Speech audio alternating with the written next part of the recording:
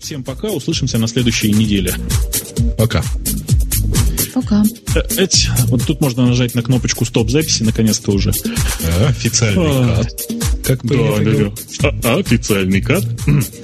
Мое почтение.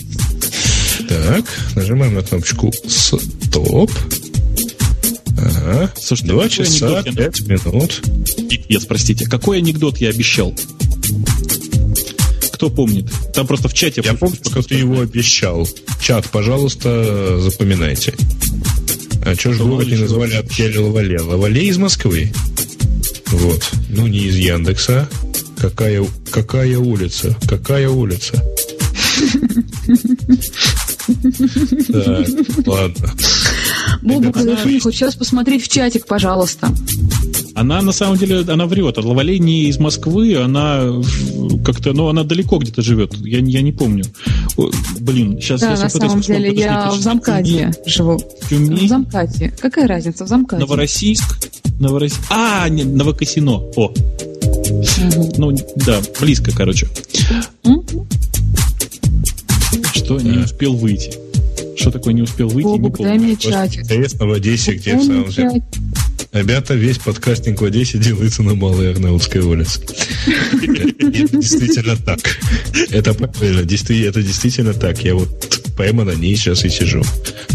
На Малой Арнаутской? Ну да. Что, правда на Малой Арнаутской? Абсолютно правда. Что ты там делаешь? У тебя там дом? Я тут живу. Нет, тут вполне современное 9-этажное здание. Я что сказал, кто там живет? Да.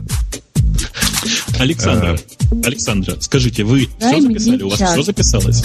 Дай мне чат. Подожди, у тебя же есть этот... Как он? Программка-то эта. Ну вот я у тебя просил, потому что она у меня была на старом ноутбуке, на этом ноутбуке. Мне еще раз ссылку. Ты мне где-то тут ссылку какую-то дала. Подожди, так она же у нас где-то... Расскажите мне, где лежит сейчас у нас чат для радио. Подожди, слушай, а почему ты через веб в чат не ходил? Конференц. Потому что он у меня так и не загрузился ни разу, зато подвесил вообще мне все. Прошу прощения. Ну да. Вот закрываешь вкладочку, и все бегает туда-сюда. Если открываешь чат, то у меня долго-долго все грузится. Слушайте, кто-нибудь в чате, дайте, пожалуйста, ссылку на эйровский appsradiot.com. Что, реально, да? Что реально? Так это ей теперь еще вот... А вы кому дали ссылку, простите? Цитирую по буквам. apps.radiot.com. За что? Подожди, Грич, но там же эйровское приложение. Ну и что? Ты думаешь, у нее Air не стоит? Саша, у тебя Air стоит? Стоит. А если массировать? Стоит? Попробуй. Я не могу. А ты не можешь говорить ты от него немножко удалилась. Да, так лучше. Подъезжаем. Она за мясом пошла. Простите. У меня нет мяса, я сегодня самый несчастный буду. У тебя копченый сыр есть, я помню, ты говорила. Да, кстати. Но он далеко от меня сейчас, я пытаюсь скачать. Что происходит? Так, нет, внимание, вопрос. А куда теперь можно? Финансовый софт, да. Я думаю, что туда же, куда и обычно. Куда положишь, туда и хорошо. Угу. Ну, хорошо, значит, тогда на этот. Как он называется? Ну, на Dropbox. Ну, куда положите, да, или что? Так, подожди, что мне делать с записью? Сохраняешь. Сохранила.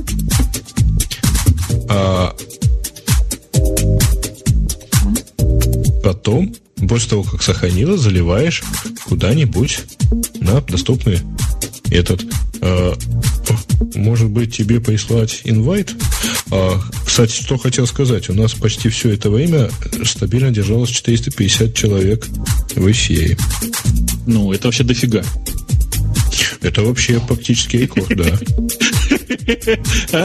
Радио Ти. Вас с комментариями и лагами вещали на Меркурий Радио в скобочках там, где аляпка. Ну, нет, я рад, конечно, если нас еще и таким образом пиратят. Ну, смешно. Слушай, да. Они, по-моему, там что-то еще записывали, нет?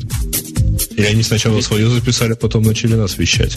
Я, видишь, какой я человек простой, меня на подкасты не хватает, я не успеваю их всех слушать. Поэтому я как-то и не парюсь. Я даже не знал, что какое-то радио есть. Нет, подождите, я знал, что какое-то радио есть. Женя что-то такое говорил. По-моему, я не помню. Ладно, не суть важна. Сашечка, ты скачала? Ты скачала?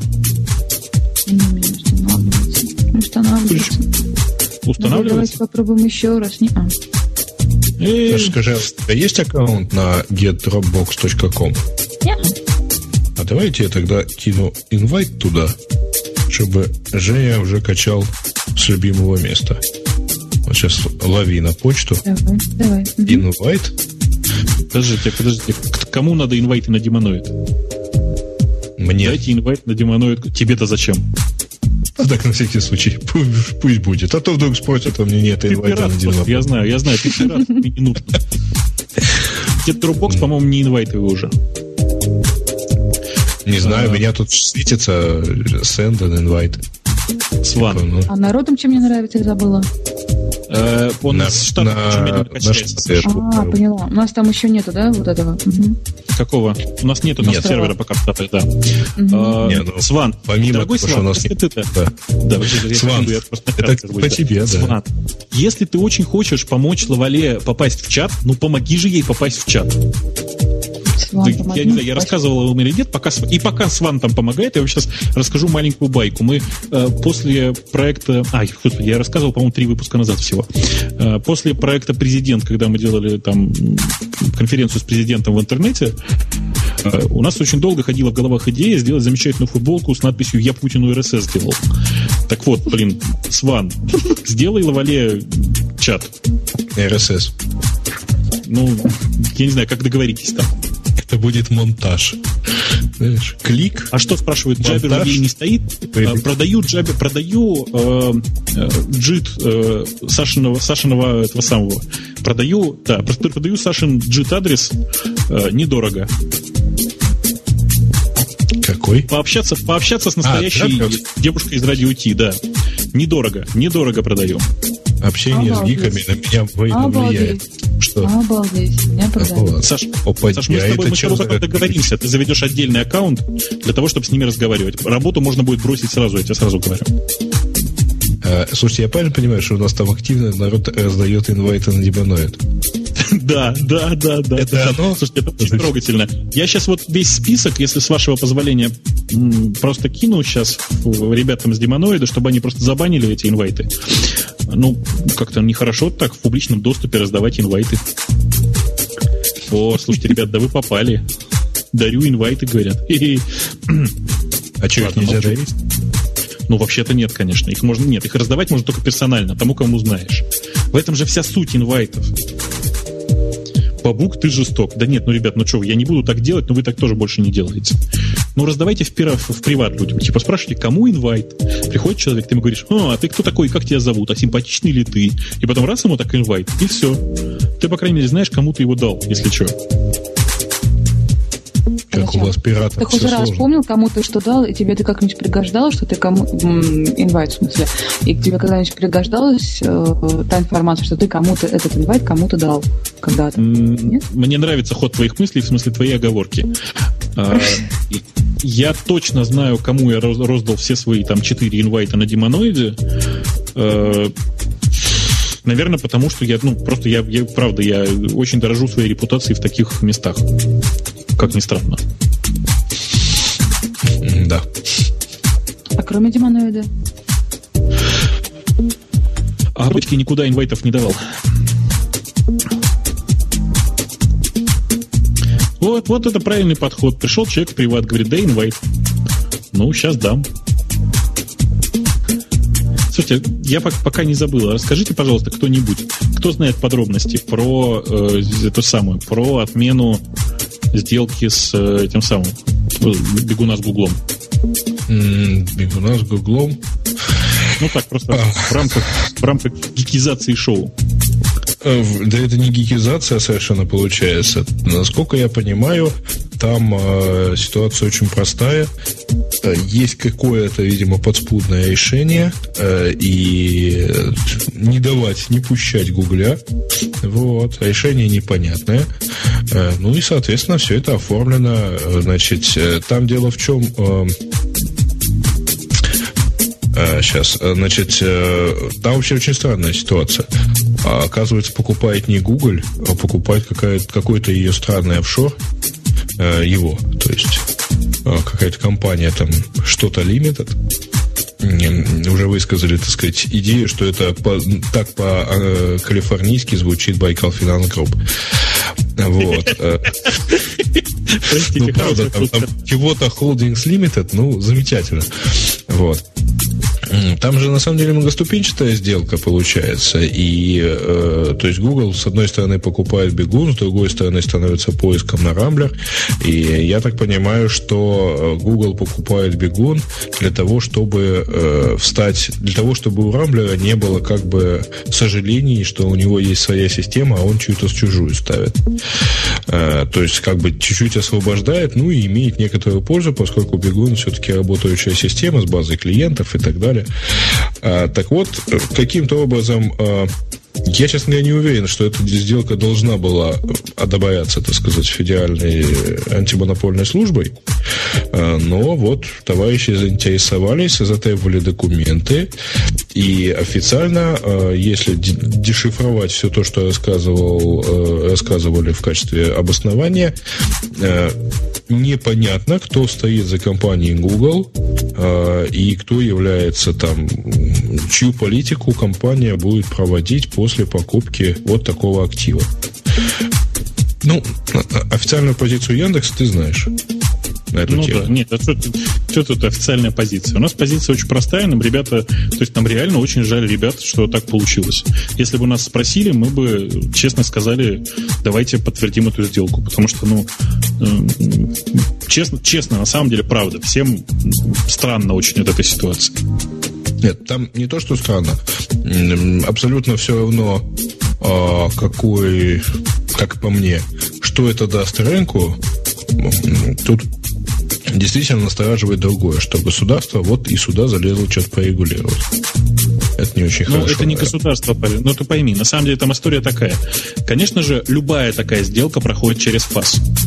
Потому что это, покупка, в общем, одним большим игроком рынка, другого большого игрока рынка. И она всегда проходит через ФАС. То есть по-другому не бывает. Такие дела. Не знаю. Я не силен, так сказать, в российском антимонопольном законодательстве, да в украинском, в общем, тоже. Но там дело в том, что сейчас там, честно сказано, всем иностранным, так сказать, инвесторам, которые захотят сюда пойти, что-то у кого-то купить. Что, ребята, мы будем смотреть, а нравитесь ли вы нам, вменяемые ли вы, понятные ли вы инвесторы и так далее.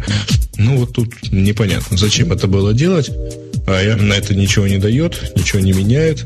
Но вместе с тем, зато вот Рамблер остался без поиска. Ладно, у Рамблера есть свой поиск, пусть он его и развивает. У него отличные специалисты по поиску, пусть работают. Между тем, поддерживаю инициативу некоторых анонимусов в нашем чате и раздаю инвайты на двач.ру. Приходите, если кому надо, у меня прямо вот самые брендированные, самые крутые вообще инвайты на двач. Надо было на Ярушку оставить инвайты. Я бы сейчас их раздавал. Нет, тут есть инвайт. Да, функция пригласить есть. Ура!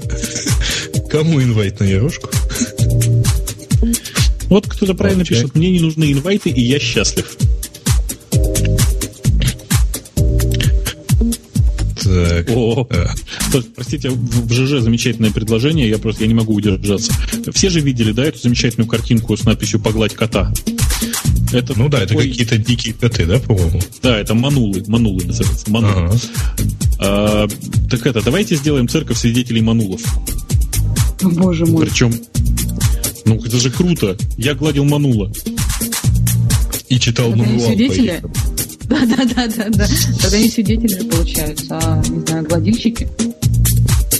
Нет, это свидетели гладильщиков манулов. Как ты понимаешь, сами гладильщики быстро погибают. Больно уж манулы. хорошо выглядит. Да. За это Готовцеву большое спасибо за это предложение. Что-то я хотел сказать.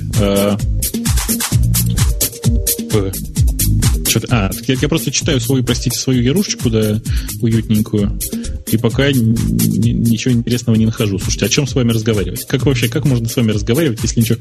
Так, последний инвайт на Демоноид. Сейчас, если у меня еще они остались, 1 секунду. Блин, вот уже 6, да. Слушайте, очень приятно. Инвайт на Яру у меня кто-то попросил, да. Только ну, почему смеяться?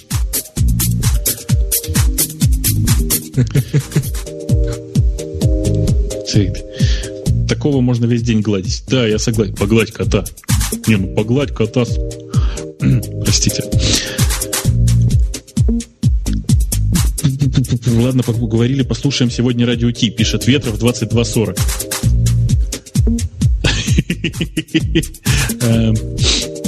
Нет, реально спрашивают там, инвайты не на Яру. Ну, на Двач почему не спрашивают? На Дваче интереснее, чем на Яру.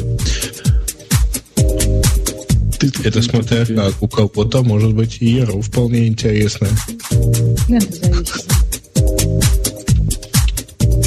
Вы знаете, да, что Магомаев умер? Угу. Да. Знаем. Я что-то как-то прямо я услышал, аж распереживался. То есть я реально минут 15... Ходил и пел? Не пел, слава богу, но как-то переживал. То есть просто такой голосище. Я заработал в чате. Прошу прощения. Блин, я рассказываю про то, что Магомаев умер, ты, радуешься, зараза. Ну, умер, ему все равно. Я уже пострадал из-за того, что он умер. В смысле, тебе из-за этого чат не давали, что ли? И ты страдала? Нет, это были отдельные страдания. Я из-за Магомаева чуть раньше пострадала. О, инвайт на Яндекс. Ребята, company.yandex.ru/job. Инвайты бесплатно.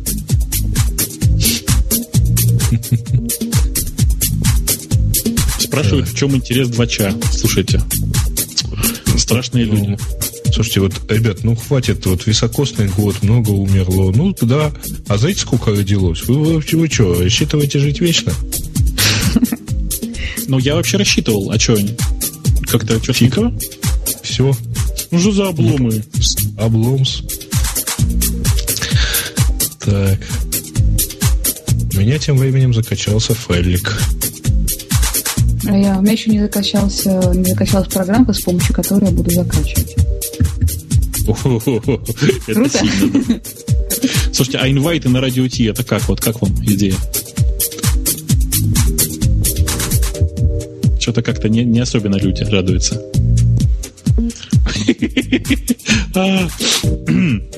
Пошел смотреть инвайты на tvtorrents.com. Ну, это пришла одна наша с тобой очень хорошая знакомая. Спрашивает, нет ли у меня инвайта. Пошел смотреть. Не кончились ли у меня инвайты. Дать инвайт на раздачу инвайтов. Да, тоже верно. Можно. На личную жизнь. Инвайт на Радио Ти постель. Бобука постель. Неправда. Что? Что значит неправда? Ой, еще скажи, пожалуйста, что мы с тобой не спали. Вы слышите это молчание? Пытается начать выговаривать эту фразу. Молчит. Да. Серега, скажи, что я обиделась. Я с ним не разговариваю. Народ в чате, скажите, что Бобуку, что она на него обиделась. Слушайте, так нечестно. У нас, да, мы конечно же, мы спали. У нас гостиница одна была. Вообще, все такое. Нет, неправда, не все такое. Передай, пожалуйста, Сереж, ему, что не все такое. Слушай, а ты зачем его слушаешь? А, ты с ним только не разговариваешь. Я не знаю, как его отключить. Не надо его отключать. У нас все тогда рухнет.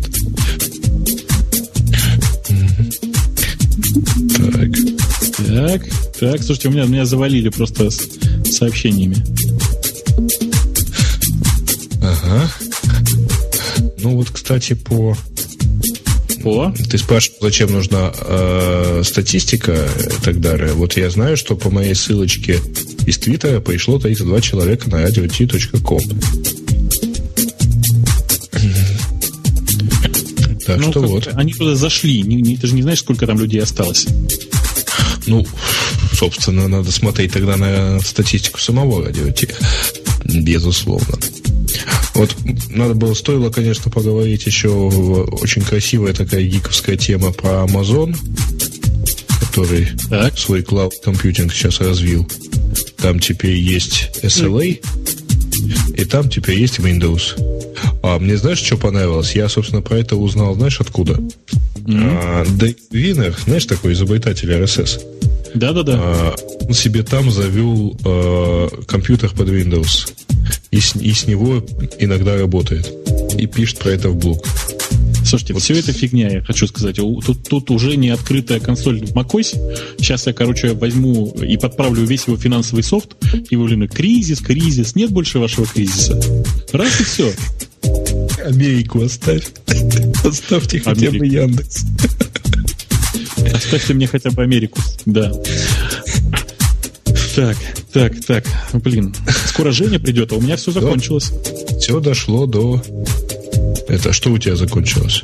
Чай. Ах, чай у тебя закончился.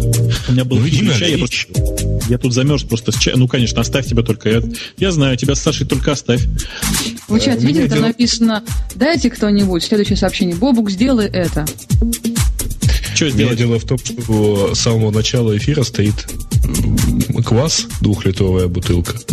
Я ее потихонечку пью. Так что у меня все хорошо. Но у меня жарковато. У нас сегодня 11 градусов было. У нас как раз 11? Да, это у нас похолодало в действительности. Но мне все равно тепло. А что? У вас теплее? У нас сегодня 7 градусов, но как-то я не почувствовал, что довольно тепло было. Ноль было. Не в то время ходил.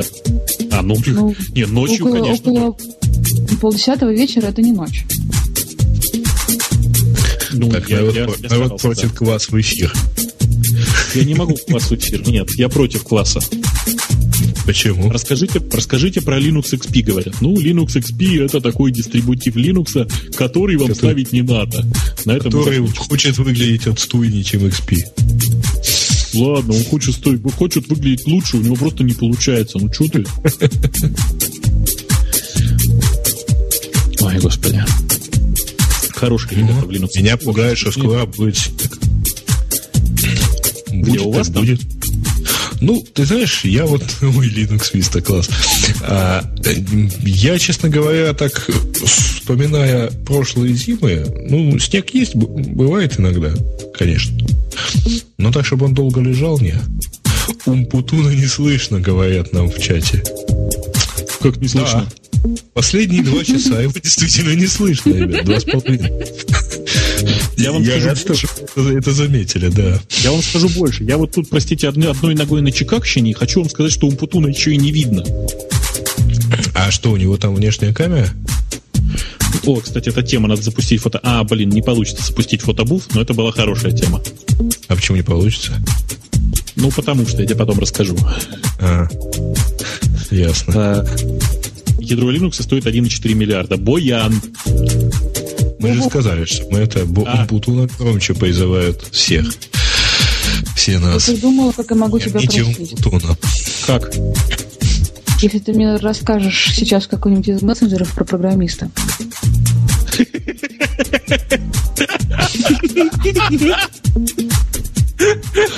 Это может сделать только Женя.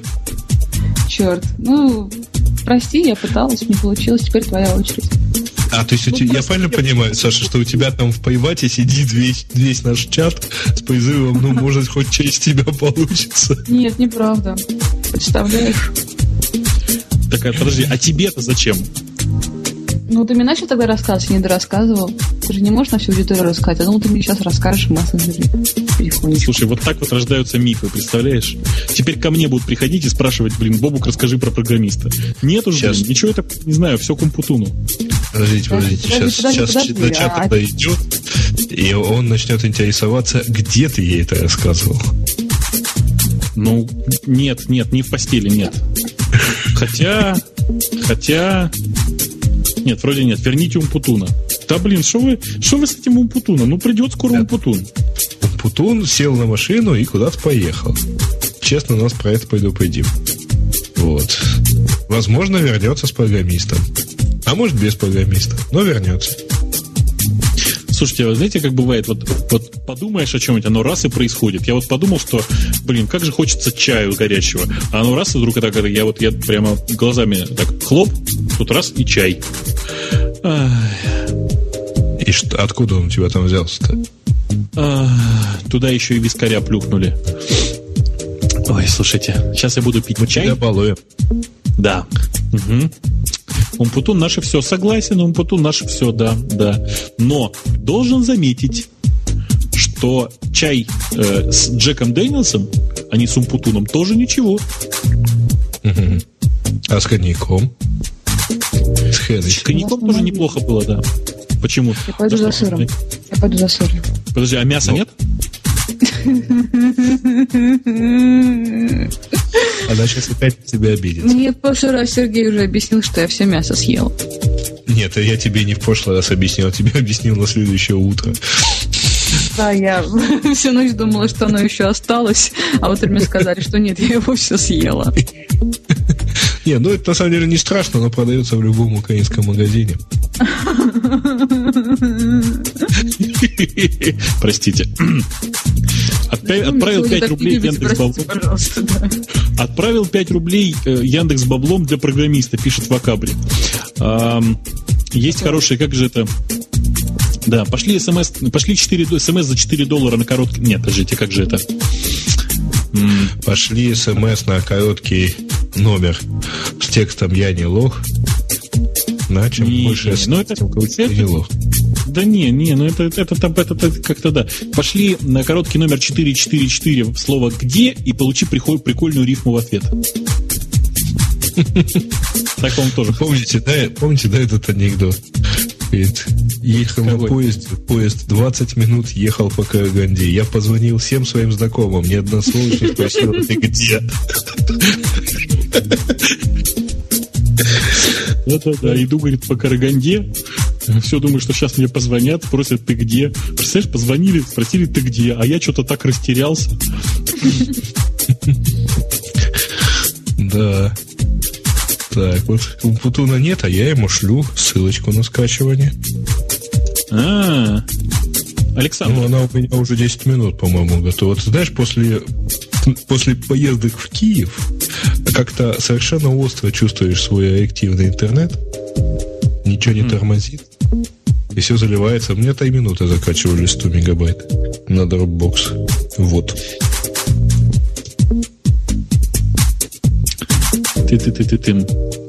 Я по-прежнему пытаюсь прочитать свою Яру. Там все много, все интересно. Расскажи, пожалуйста. Да, там у него все интересно, пускай читает. Расскажи, пожалуйста, пользователям про мясо. А что там пользователи спрашивают про мясо? Угу. Сейчас отвечу сходу. В Киеве нет проблем с интернетом, просто там, где мы сидели, там интернет не очень быстрый, вот и все.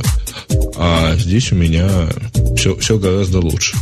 А что за... Вас интересует, что за мясо? Мясо, по-моему, называется шинка или шейка копченая. Производство Кременчугского мясокомбината. Будет ли отчет о фестивале? Как назывался? Собственно, ребят, фестиваль, вот, кстати, дайте я дам ссылочку, потому что мы записывали там отдельный подкаст, и, товарищи любители подкастов, вот сходите, пожалуйста, туда и послушайте наш совместный подкаст, который записывали Бобук, я, Денис Перехаест из Citycast by и Максим Береза из Йокаст. Ну вот, сходите туда. Он, кстати, который день держится на главной странице Russian подкастинга. Так что вперед. Только не положите, пожалуйста, этот самый Russian подкастинг. Да не, он обычно не кладется от таких мелких загрузок. И на всякий случай для тех, кто слушает нас в офлайне, расскажу, что URL этого замечательного подкаста blogcamp cee.arpod.ru. Ну, в общем, при желании вы все найдете. При желании вы все найдете. Я всем рассказываю, что на самом деле это мероприятие называлось не блогкэмп, а блогкамп. Вот. Меня даже успела Йоха спросить в комментариях, кстати говоря, к этому выпуску, к этой записи, а блогкамп это специальный. Я сказал, что да, это Бобук прикалывается. Ну, потому что мы все знаем, кто такие кемперы, а когда нам говорят «дорогие блог-кемперы», мы понимаем. И кемперы, это люди, которые кемперят. Да, хорошо, да. Вот. А блог-кемперы — это такие люди, которые сидят, под лестницей и ждут, пока мимо проползет блоха, тогда они выпрыгивают, делают несколько резких движений ножом и залазят обратно, и ждут следующую блоху. Там было очень мало девушек, очень-очень мало девушек. О, говорят, спасибо за CityCast By. Да, ну и спасибо, если вы имеете к нему отношение. Вот. Так, Бобук ЦЛЦК.ру в урлы вставляет. За что Бобука маньяком обозвали? За то, что мой маленький сервис ЦЛЦК.ру в укорачиваемые урлы вставляет еще и минус при желании. Почему бы нет, в конце концов? А матерная слава не вставляет? Я думал об этом, но это получится серьезный удлинитель. Так, я смотрю. Меня слышно, в принципе, да? Да, тебя слышно. Ты не видишь, что тебя слышно? Ты по чату не понял, что тебя слышно? Меня слышно. Хорошо, товарищи. Так, скажи честно, ты программиста привез? Ты как, что ты вот так сразу, без подготовки? Это было единственное, благодаря чему, так сказать, мы удержали публику. Мы сказали, что ты повезешь программиста. Сейчас я сделаю, чтобы меня было громче слышно, вас тише слышно, а всех вместе было хорошо. Так, это сюда. Раз, два, три.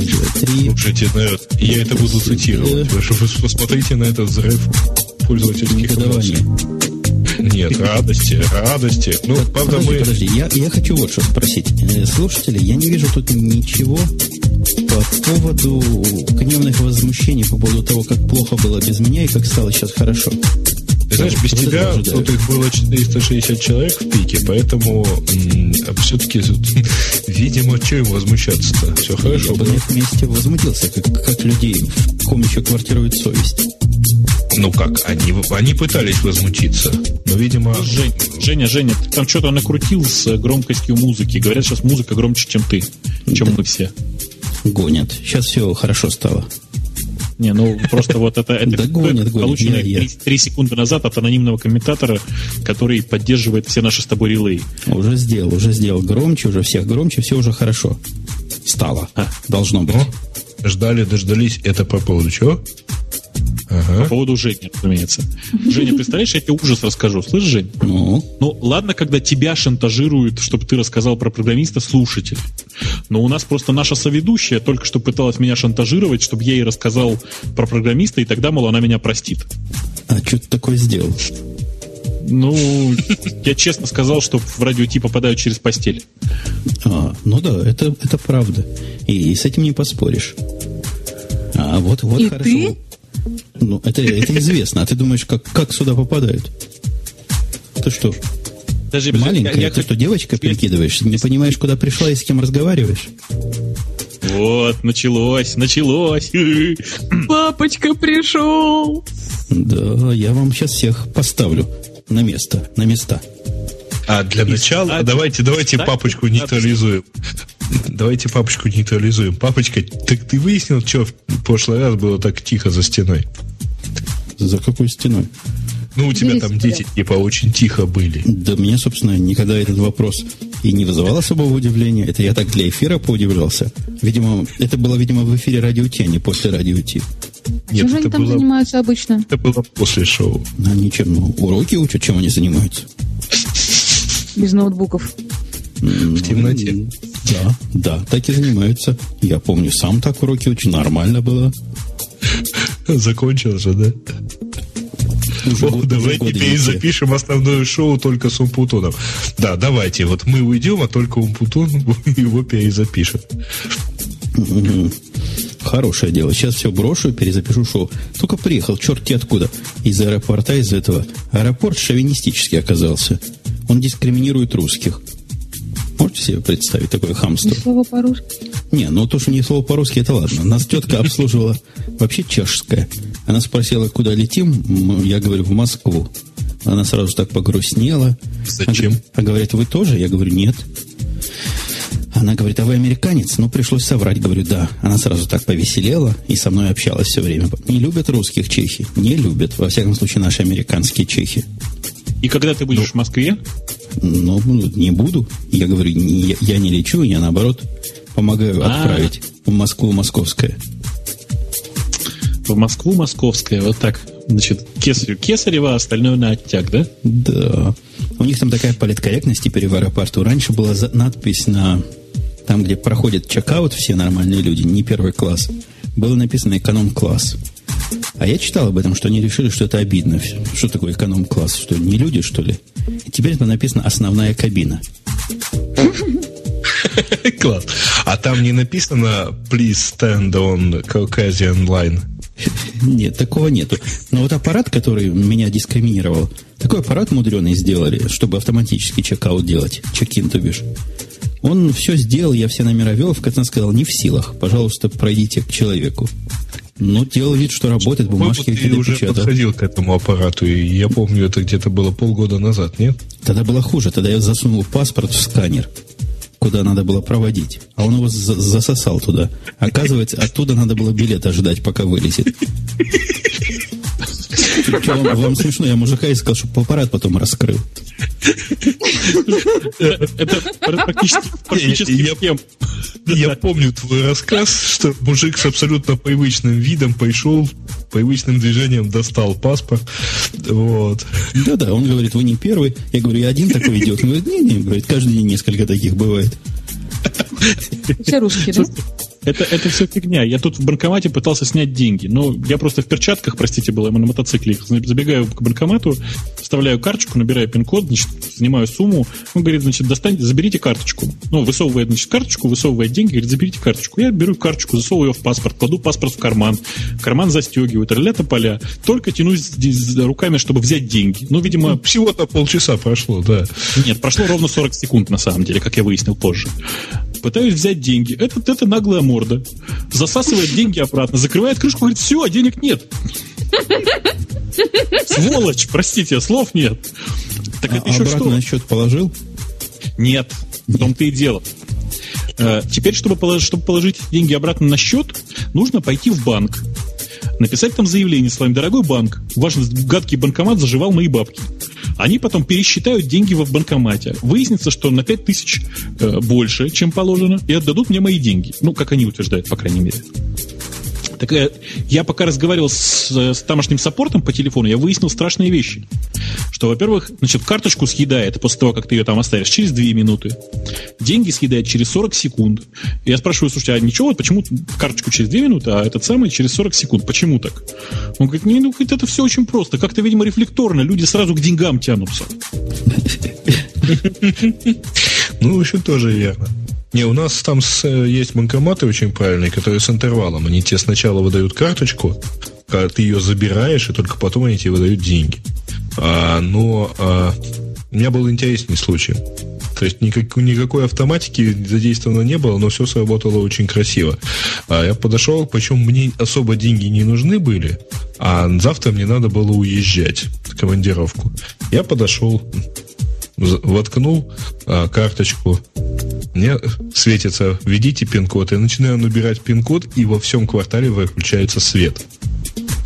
А банкомат при этом не выключается, но он теряет, у него что-то там скачет, он начинает перезагружаться и не может перезагрузиться. Карточка в банкомате, завтра ехать в командировку, вся зарплата там. Вот. Ну, да. А я ничего, я зато искал банкомат, искал мужика, который обслуживает банкомат, а там такая процедура. Раз в неделю из этого банкомата достают вот таким образом заглоченные карточки. Вот. И в следующий раз это сделают через 4 дня. В общем, я ходил, искал инженера, который зайдет и достанет эту карточку. Ну, ничего. Я была в августе в Питере. Там было очень мало времени. Ну, как обычно, на 2 дня всего приезжаешь, нужно всех увидеть, со всеми пообщаться. Забегаю за деньгами в банкомат. Дело происходит в субботу, поэтому банки закрыты, и такой дурацкое словосочетание, предбанничек в банке.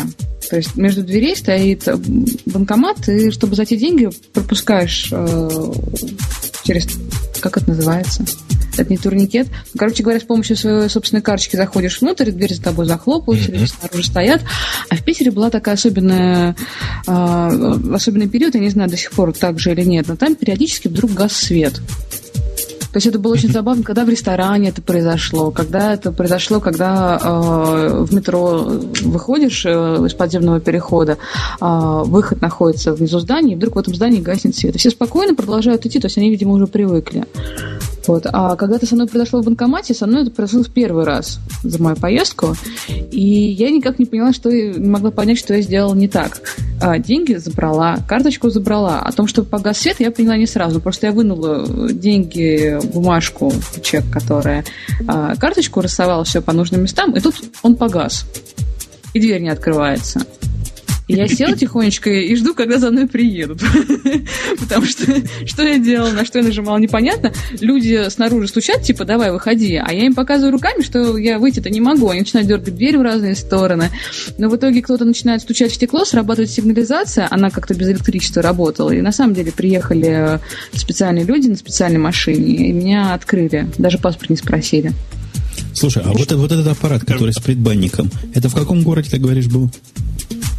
Ну, аппараты не очень часто так в предбанниках стоят. Это было в Питере, Санкт-Петербург. Просто я видел пару раз такие вот штуки, когда для того, чтобы к аппарату пройти, надо в предбанничек зайти, вот как ты рассказываешь. Но это исключительно в черных районах, где аппараты боятся ставить вот так на улице, чтобы их не разгромили хулиганы.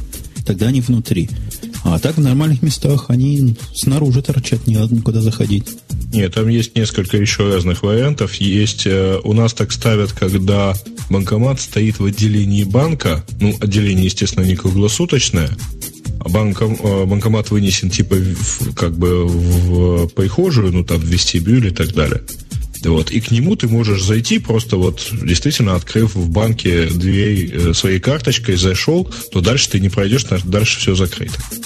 А есть еще совсем вандалоустойчивые вещи, когда обычный уличный банкомат, вот замурованный как бы в стену, при этом он закрыт какой-то крышкой, ты подходишь, проводишь карточкой, и он поднимает, отпускает тебя к самому банкомату. Страсти какие, прямо смотри. Страшно. А то там причем, кстати, это в Европе я видел, это не у нас, это я в Европе видел такое. В черном районе? Вполне, ну, я не знаю, где в Женеве черный район. Подозреваю, что где-то он там тоже есть. В Европе везде, вам везде. Как говаривал классик, да, для вас везде, да.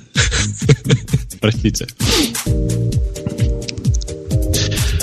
Ой, что, Дима к тебе не пришел? Да я смотрю, нет никого. Зашел, аж удивился, никого нету. Ну, думаю, ладно. Тогда может, он приходил. Может, он приходил и подумал, что ты переселился в машину? Не было. Не приходил. Не признаются никто. Александра, вы уже заливаете файл? Алло. Сереж, я с ним разговариваю или еще нет, я не помню. Ты уже разговариваешь. Уже разговаривала, по крайней мере. Ну, может быть, не с ним. Уже сорвалась. Нет, уже сорвалась, все, поздно. Куда она сорвалась? Прости меня, Сашенька, дурака грешного. Неискренне. Как-то вот неискренне, да? Неискренне получилось. Ой, Женя, ты получишь такое удовольствие, монтируя это дело. Там в середине есть грандиозная дискуссия по поводу японской женщины. Вики, у нас получилось все это рассмотреть с разных сторон. Я уже дрожу в нетерпении. Все это. Да.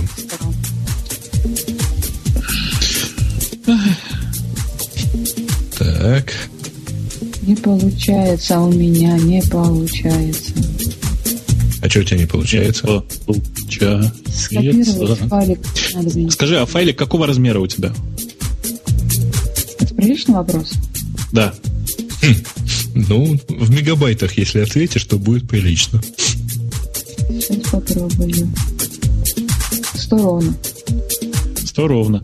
Так на какой-нибудь этот самый, наверное, да, можно? На какой-нибудь Drop.io, нет? Не на Drop.io не влезет. Там до 100, там до 100 тоже до 100. Так я аж прислал, Саш. Поищи ну, на... Вот я в паблик, я кинула в паблик. Да, правильно. Оно заливается? Оно заливается? Как это понять? А у тебя, ты через веб-интерфейс, да, загружаешь? Просто нажал upload. Правда? Нет, просто кинула в папочку, как мне сказали. Через программу, да? Там ну, у тебя в трее иконка есть? В трее иконка есть, скажи? Есть. Правой или левой кнопкой на ней нажми. Там должно быть написано веб-интерфейс. Кнопка на ней нажми. Ну, короче, она там пишет, там что оно синхронизируется или аплодинг, или что-то такое. 30 минут осталось. Ну все нормально. Все, разговаривать нам еще 30 минут, все понятно. Выдержишь? Или вдержишь? Ты кого спрашиваешь? Ну, не тебя же. Ну, ты что, Женя? Ты выдержишь, я тебя знаю. Это самое у тебя ассоциация с тем, как позапрошлая наша девушка рассказывала, какие мы трудности физиологически создавали. Или ты к чему другому клонишь? О, боже мой, кстати, а почему позапрошлое... Ну, тяжело человеку 2 часа, там 3 часа, 4 часа просидеть за работой, так сказать. Кстати, у нас там была тема про ВКонтакте, которую я вот не помню. Я рассказывал, как я сам себе DOS устроил вчера. Нет. Замечательно. То есть мы сначала начали это делать, а потом я понял, что же это нас теперь ждет. У нас, видите ли, день рождения форума случился совсем недавно, буквально в пятницу. И мы, сделали рассылку. То есть каждому положили по в личные сообщения, систему личных сообщений на форуме, каждому положили по сообщению. Там, во-первых, про то, что будет конференция, во-вторых, что там день рождения мы отдельно в офлайне будем отмечать. В целях снижения нагрузки на сервер мы это все делали порциями. Сначала по 100, потом рискнули по 200. В общем, в итоге делали по 500 сообщений за раз. Да. Но дело в том, что этих сообщений было 70 тысяч. То есть мы их, конечно, в итоге разослали, но примерно так некоторое число процентов от получивших это сообщение пошли это сообщение читать, это во-первых. А во-вторых, они еще пошли дальше по ссылкам. Ну, в общем, штормило. Вот. Если 70 тысячам пользователей послать письмо, они, у меня еще и в личке там шторм делается, потому что мне 100 ответов пришло. Это, в общем, всего-то 0,7%. Видимо, пользователи Chrome ответили.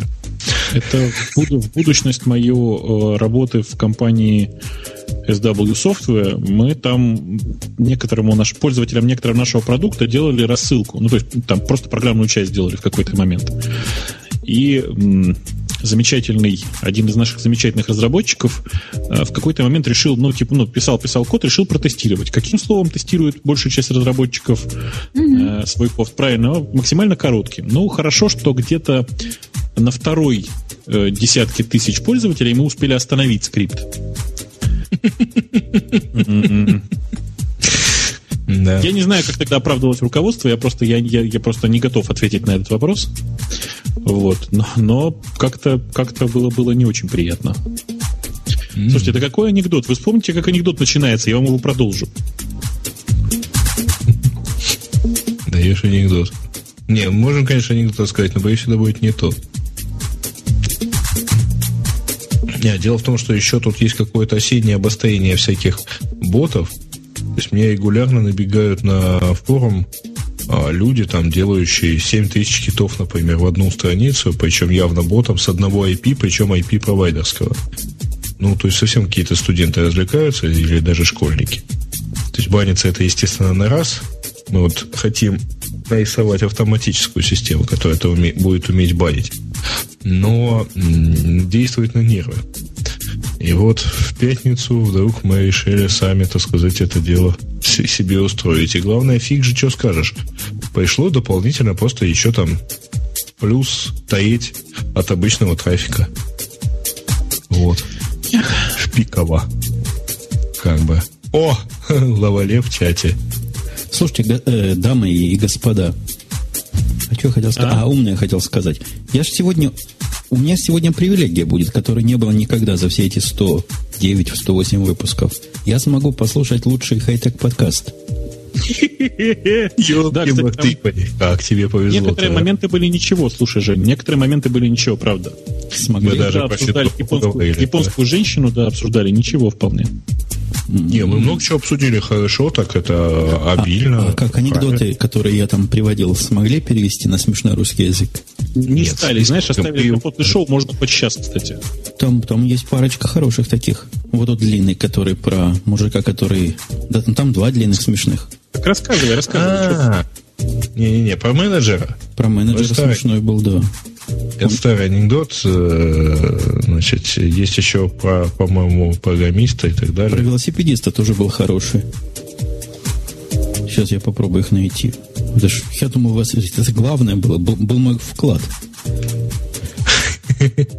Ну да. Сейчас открою ноутбук. Смотреть на анекдоты. Я их как-то пролистал. У вас тут какие-то графики. Я этих тем даже и не видел. А MacBook'и поборзели или не поборзели? Тоже не решил. Поборзели, ну так. Пробег. Да все послушаешь. Что ты прямо? Ты как этот самый. Ну, я весь нетерпячий. Я теперь понимаю. Это классно, конечно. Это шутка программерная из like sex, да. Программирование подобно сексу. Одна ошибка, и ты будешь поддерживать ее всю оставшуюся жизнь. Не ее, это. Ну, что получится в результате ошибки. Ну да, понятно. Слушайте, а куда они делись? Я их не нахожу. Ты знаешь, я тоже не нахожу. Может, есть. А я же их нашел. Какое-то лицо нагло их удалило. Не, нашел. Я нашел. Что является объектно-ориентированным способом, чтобы стать, так сказать, зажиточным наследованием? Правильный объектно-ориентированный способ обогатиться. Ну да. Inheritance, да. Мне еще вспоминается, вот по поводу байка есть более такой смешной наш вариант. Когда жена байкера, значит, устраивает скандал мужу, который вот и Харли свой запер, так сказать, в квартиру и постоянно его там рассматривает, обхаживает и так далее. Он говорит, да ты ведешь себя так, как будто я для тебя ничего не значу. Ты как будто я вещь. Он ее смотрит медленно. Вещь? Нет. Ты не вещь. Вот байк – это вещь. Не, оригинальный вот этот анекдот, который тут привел компьютерный студент. Сидит под деревом, да, и учит чего-то. А тут какой-то другой подкатывается к нему на новом велике. Крутом, судя по всему. И первый студент спрашивает, мужик, где такую красоту-то взял? А тот ему отвечает, вот сидел я здесь тоже, учил. Вдруг подъезжает прекрасная девушка на этом велосипеде. Снимает с себя одежду и говорит, ты можешь... Как она сказала? Все, что захочешь, будет твоим. Так я перевел. Ну, а первый студент отвечает, да, говорит, ты хороший выбор сделал, потому что ее одежда вряд ли на тебя подошла. Ну, да. Я дам тебе все, что захочешь, на самом деле. На русский-то нужно переводить. Ну, наверное, сходу так трудно, я же не готовился. Это вы тут темы читали. Да. Нет, про программиста с баланистом тоже хорошее дело было. Чего вы? Кто переведет? Про что? Про программиста? Ну, как мужик летел на воздушном шаре. Видите, вот это? Кто переведет? Ты переведешь? Мужик летел на воздушном шаре и потерялся, говорит, что-то потерялся я. Опустился, значит, пониже, начинает выискивать, и кого спросить, куда залетел. Видит, мужик там ходит. Спрашивает, где я? Он говорит, конкретно ты на воздушном шаре на высоте около 10 метров над землей. Тот ему отвечает, ты, наверное, мужик, работаешь в информационных технологиях. Он говорит, да, а как ты догадался? Ну, говорит, это понятно. Все, что ты мне сказал, технически корректно, но не несет никакой смысловой нагрузки и не может быть никак использовано. А этот внизу отвечает, мужик говорит, да, а ты, наверное, менеджер. Тот говорит, точно, а ты как догадался? И, как же он отвечает? Да. Ты не знаешь, где ты находишься или куда ты направляешься, и ожидаешь, что я смогу тебе помочь.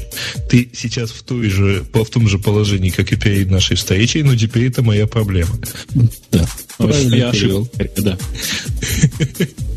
Не, по-моему, проблема тут больше подходит. Классический, я бы сказал, ретро-анекдот. Положить на место мою собаку, да? Ага. Ретро-анекдоты в эфире Радио Ти. Нет, там самое ретро я даже не стал приводить про программиста, который станет половину налитого стакана и половину пустого стакана перед собой. Саша, знаешь этот анекдот? Ну, теперь знаю. Ну да. Зачем ставить-то? Расскажи. Ведь неужели весело? Первую половину стакана он ставит, если вдруг захочет пить, а второй, если не захочет пить. Это про меня почти. Ну, я не программист. Нет. Вот у меня есть тарелка с сыром и тарелка без сыра, да. Это ты не программист, да? Нет. Сван не даст соврать. И поэтому мою голову шампунем ты не входишь в бесконечную рекурсию.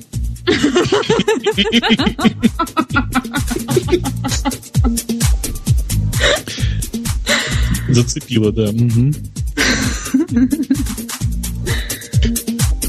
Да. Женя, ну вообще ты так интенсивно, конечно, прореагировал на то, что рассказывали, что не рассказывали, меня просто пробило. Я думаю, что тебе для полноты теперь нужно, потребовать от нас, от всех, чтобы мы рассказали тебе про программиста.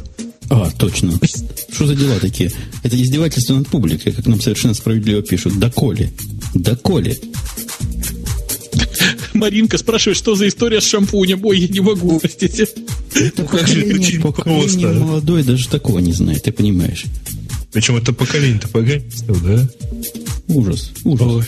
Ну, расскажи кто-нибудь Маринке про шампунь. И народ, что у вас сегодня случилось-то?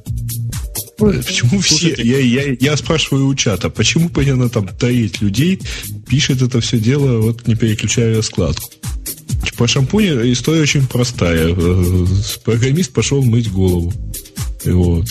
Его нет час, два, 3, через 10 часов открыли ванну, зашли, он сидит почти совсем лысый, смотрит на пустую банку из-под шампуня, на которой написано: нанести, шампунь на волосы, промыть голову, пункт номер 2, повторить. Да, намылить, смыть, повторить, там на самом деле было написано.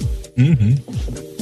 Написано поиск по блогам яндексовский же.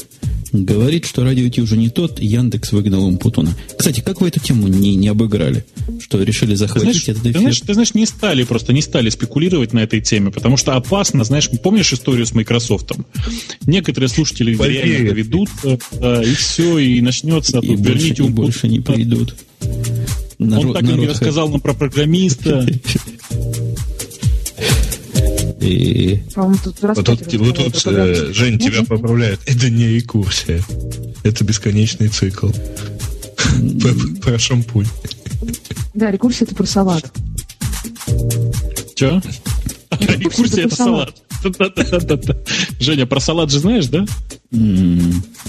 Нет? Рекурсия салат. Помидоры, огурцы, салат. Гну из ноты Linux, да? Точно, это рекурсия. Это функции в саму себя. Слушайте, молодцы. Рекурсия — это вход в функции в саму себя. Вы вообще представляете себе это анатомически, я хочу сказать вообще? Это же чудовищно. А я как раз на эту тему фильм посмотрел недавно про Супермена нового. Не Супермена, а как он, который летал пьяный. Он там умел вставлять... Как же он назывался-то? Смит играл, ты черный, там был в главной роли. Что, не видели? один из супергероев. Да, как же он называется-то? Хэнкок. Не, это зеленый был, а тот летать умел. Хэнкок. Нет, Хэнкок, точно, да. Да, было такое. Он умел, надо куда засовывать было. Так. Чего? чувствую, что, знаете, вот у каждого человека, который занимается там подкастингом и радио, у него есть свои айдишники. Вот у меня айдишник это на самом деле, да, вот у Жени, я что-то сейчас там сложно определить, но их много, их пачка такая. Чувствую, что у Саши айдишник звучит так. А? У тебя на самом деле, да. Это... На самом деле, это, слушайте, наверное, что-то московское, Саша, да? А? Московская? Не знаю. Так, я вас покину, меня пиво хочется. Ничего? А я взял с собой банку Будвайзера. Ну, ты понимаешь, ты сюда подошел назад, да? Угу. Да. После кваса в тебя еще и пиво влезет? А кто квас пил? Квас пил Грей. Да, прости, перепутала. Фига себе перепутала.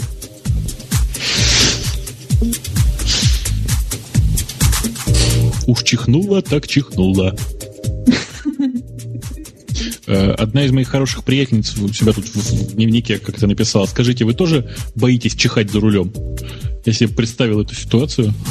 А Димаш рассказывал эту историю, как его мальчик за рулем чихнул, слышали? Нет, расскажи. Мальчик заезжал на стоянку их возле дома и чихнул. В результате сбил соседский почтовый ящик. Вот это чихнул, так чихнул. Молчу изо всех сил, да, уж чихнула, так чихнула. Ой, господи. А слушали бы вы Янки после пьянки, все эти байки знали. Так, я не могу их каждый раз слушать, они такие длинные, прям как радио Ти. Кстати, я вот смотрю на подкасты, которые вы смотрели, на Арпод давно заходил? Давненько, а что? Вот я вчера зашел. Длиняются? Вчера зашел, думал, давно не рекомендовал кого-нибудь, надо кого-то продвинуть. Там подкаст из последних подкастов, которых вообще для меня новый совсем. У них средняя длина 70 минут. Женя, мы плохо влияем на аудиторию. Да. Я когда меня спрашивают, чего у нас в подкасте плохо, народ такой, я говорю, длина. Они говорят, у вас же как? Как им объяснить, что нельзя круглое с квадратным сравнивать? Не, можно, просто совмещать тяжело. И я им говорю, что для того, чтобы записывать подкаст больше 45 минут, вы должны быть либо такие же крутые, как мы, и самое главное, иметь такой же хороший звук, как у нас, потому что все остальное не слушается больше 10 минут. Не верят, обижаются, говорят, на всякий подкаст найдется свой слушатель. Это правда, конечно. Я скачала себе подкаст, очень удивилась, что тоже увидела длительность около 40 минут, очень удивилась, решила скачать, послушать. Вроде бы тоже про технологии. Он начинался примерно так. Привет. Мы сегодня собрались поговорить. Я, в общем, минуту не дослушала. В общем, любые совпадения с реальными подкастами являются случайными. А то на нас сейчас половина чата. Я боюсь, что там будет очень много совпадений, да, но вот как-то это очень было долго. Хотя, наверное, хорошо, чтобы слушать на ночь, чтобы заснуть. Слушайте, я периодически читаю разные твиттеры, тут что-то еще, зачитываю, внимание, пользуясь случаем, хочу признаться в любви голосу и девушке, которая у вас звучит в эфире. Прошу зачитать мой твит, спасибо. Это просто цитата. А передать привет в Усть-Урюпинск не надо? Это не Аляпка случайно написала? Или Моцкин. Я думаю, что Аляпке как-то пока ориентация не позволяет, но, в принципе, все возможно. Да, там Аляпка, кстати, вроде бы как и транслировала нас, не? Куда? Да, она сказала. Тоже была рекурсия, да? Аляпка ретранслировалась в Аляпку. А где тут была Аляпка? Нет, ты сказал, если это было сообщение от Аляпки, тогда получается так, нет? Нет, что-то вы прямо на рекурсии зациклились. Кстати, ты помни, я хотел, конечно, это для эфира тема, когда нас слушают миллионы, когда я обычно матерю Яндекс, потому что мне тут пишут, весь этот выпуск был рекламный яндексовский выпуск. Правда ли это? Вообще ни слова про Яндекс не сказали специально, чтобы не было вопросов. Обидно. Так вот, я вашу систему друзей. Кто отвечает за систему друзей? Не ты ли, прекрасная девушка? Потому что сейчас я буду матом говорить. Нет, тогда не она, тогда я. Тогда ты, да? Скажите мне, кто тот гений? Нет. Кто вот тот гений, который... Я вам рассказываю ситуацию до того, как матом начну ругаться. Захожу к себе на umputunya.ru У меня внизу написано: с вами хотят дружить 57 человек.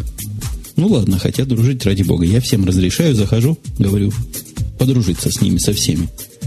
Что происходит следующим этапом, как вы думаете, специалисты по Яндексу? Задумался. В следующем этапе я захожу на следующий день и вижу у себя в списке, что со мной уже никто не хочет дружить, а я хочу дружить там с 30 людьми. Я не хотел с ними дружить, они со мной хотели. Каким образом то, что они хотели со мной дружить, вдруг стало то, что я хочу с ними дружить? Ну, то есть, вы понимаете технически, что произошло. Мне кажется, я их пригласил, они, видимо, не ответили. Получается, что я хочу с ними дружить. Это вообще что такое? Смотри, если они хотят с тобой дружить, значит, они тебя уже добавили. А потом, вероятно, произошло следующее. Ты их добавил, они посмотрели, что у тебя нет никаких закрытых записей, или еще хуже, увидели твои закрытые записи, после чего быстренько вынесли тебя из друзей. И как в результате я хочу с ними дружить? Я никогда не хотел с ними дружить.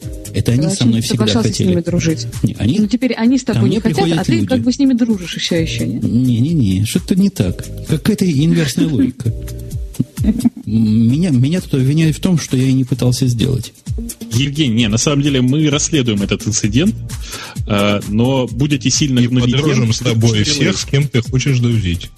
Я не хотел ни с кем дружить. Я всем разрешаю. У меня такой принцип. Я везде всем со мной разрешаю дружить. Ты все равно не читаешь никого. Но при этом дружить не хочешь. Это очень интересный факт. То есть ты всем разрешаешь с собой дружить, но дружить в это время не хочешь. Ребят, понимаете, он просто не читает.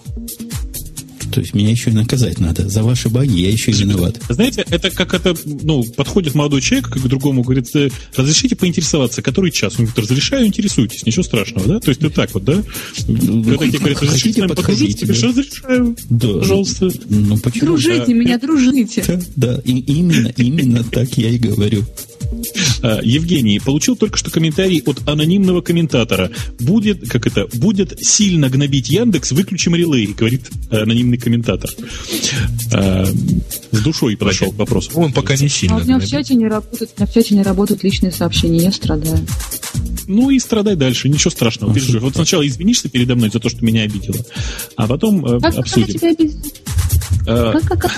Дома поговорим. Господи, а вы сейчас где? Дорогие друзья, а вы видели замечательную картинку, которую пользователь Ветра нарисовала по ходу по мотивам пост-шоу? Да. А чего это такое вызвало? Вроде Димы не было в гостях же в прошлый раз. Вот я тоже, я не понимаю. Я кинул эту самую ссылку в чат. Очень уникальные просто комментарии. Я могу просто вот зачитывать. Ты уверен, что это Ветра про это нарисовала? Нет? Да. Это Ветра рисовала по результатам пост-шоу. Вообще, говорит, хотела нарисовать зайку. Получились почему-то морковки. Не знаю почему. Что не рисуй, морковка получается. Так вот. Где мясо? Цитирую. Блин! Особенно мне нравятся формулировки, как это... Герой этого сюжета вполне бодры. Один из комментаторов пишет: а тот, который лежит, ну, он же девочка, видишь, ботва длинная, отвечает Ветра. Самая длинная ботва, кстати говоря, совсем не у девочки была. Почему никто не рисует мясо? Причем ботва эта длинная, она не просто длинная, она еще и блондинка, насколько это возможно для морковки, пишет, да, Ветра. В общем... Как-то вот чувствуется, что совершенно в глаза не видели реальных участников. Кстати, у меня-то фотки, кстати, есть. Во. Вы помните? Вот подождите, до фоток. Вот только что пришел еще один запрос: со мной хотят дружить. Я сказал вперед, как всегда, согласился. И вдруг захожу в соседнюю с эту самую, написано: я хочу дружить. И какой-то ник, которого я и знать не знаю. Ладно, не хочу я с ним дружить, пытаюсь убрать его. А кнопочка говорит: поссориться. Я с ним дружить не хотел. Почему я с ним ссориться должен? Вы вообще в какое меня положение ставите? Я не ксоиды. Кто подружился? С тобой хотят подружиться. Ты подружился. Да, так, а теперь а потом оказывается, что я хочу с ним дружить. Подожди, ну он с тобой... Понимаешь, как бы дружба — это двухсторонний процесс. Конечно. Каким-то образом, после того, как я разрешил со мной дружить, они могут Вы утверждаете, что не может такого быть, но как-то они не соглашаются, не подтверждают. Я не знаю, что они там не делают. Я дневник посмотреть, что у тебя там написано. Мне прямо интересно. Я уже убрал этого, я уже с ним поссорился. Ну зачем же ты с ним поссорился-то? Ладно, молчу. Мне кажется, что ты как-то недопонимаешь процесса. Дело в том, что дружба — это двухсторонний процесс. Я вас умоляю. Если он дружит с тобой, то ты тоже дружишь с ним. Я согласен. Но почему? Откуда у меня в списке появляются те, с которыми я хочу дружить? Если они хотят со мной дружить, то они меня уже добавили как друга, правильно? Единственная теория, которую Саша озвучила, вот так, они хотели что-то посмотреть, а потом поссорились. Ну, как-то все это натянуто за уши примерно, так мне кажется. Я не знаю, что там у тебя происходит, но у тебя 301 друг, а не хочет с тобой дружить 301 человек. Да, я знаю, у меня 302 друга, но сейчас со мной хочет дружить еще один. Будет 303. А в ухе я хочу дружить, нет никого. Только что был один. Я никогда в жизни никогда не добавлял себе ни одного человека, с которым я хотел бы дружить. Вот человек со мной хочет дружить. Какой-то человек. Доступен написано. Ладно, говорю, добавить в друзья. То есть ты начинаешь с ним дружить. Вот я с ним начал дружить. Но никакого действия «я хочу с ним дружить», которое... Я явно не произвел действия «я хочу дружить». Я согласился с человеком, что он хочет со мной дружить, ради бога, пусть дружит. Ты с ним подружился. По-твоему, согласиться, иди дружи со мной, я тут рядом постою. Хорошо, я согласился. На Хабре, например, так. На Хабре, например, действие согласиться войти в друзья не является действием дружить. И это правильно, кстати. И ВКонтакте также, друзья, по-моему. Но не дружить. Подожди, я пытаюсь перенести это на реальную жизнь. И в Фейсбуке также. Везде, кроме Яндекса, также.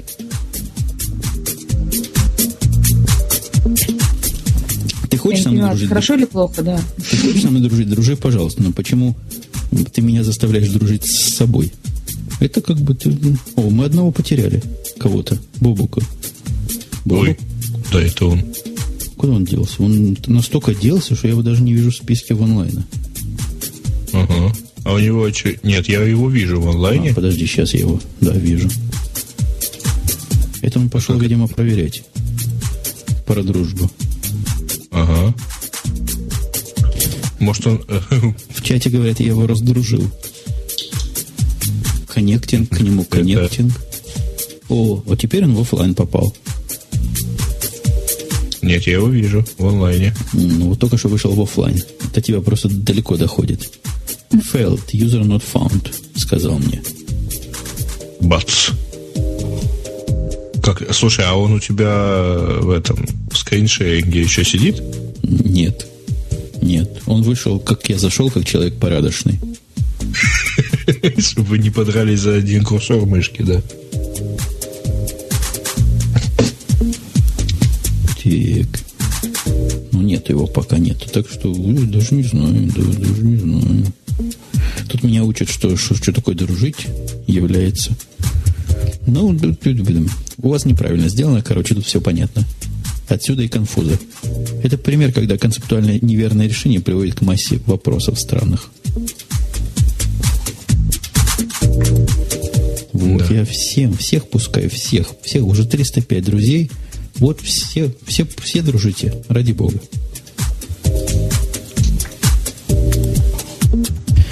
Кстати, когда я начал пиарить, наблюдал внимательно за динамикой подписчиков у себя в Твиттере, когда начал вот этот пиар производить акцию, что сегодня такое будет, всякое будет. Любопытная картинка была. Сначала выросло человек на 5, потом человека 2 отписалось. Хочет вернуть его взад. Он говорит тут. Как он тут? Пусть он стукнет в меня. Я его не вижу нифига. А я его вижу. Я вот с ним переписываюсь. Вот я сейчас его офлайново сюда добавил. Коннектинг. Вот теперь он кем онлайн. Ага. Ты что, в офлайн? Куда ты пропал? А у него опять стоим IP поменял, да? Ты знаешь, по времени похоже. 2 часа ночи, да. Судя по всему, да. Хамство какое-то, не? Или у вас нормально считается? Ты знаешь, просто я живу в центральном районе, и тут проблема с другими альтернативными... IP-адресов не хватает, да. Не. У стрима это нормальная ситуация. То есть в ADSL у стрима это нормальная ситуация. У меня, в принципе, тоже тут провайдер периодически рвет соединение, потому что тут по ППОЕ поднимается. При этом там дней на 5 бывает хватает. Кого громко? А меня громко стало? Ну, давайте я себя тише сделаю. Я ничего для этого специального не делал. Это Бобук виноват. Чего такое? Говорят, обсудить цены на интернет. Вы слышали, у нас тут Comcast с новой инициативой выступил. 50-мегабитные каналы будут теперь всем раздавать.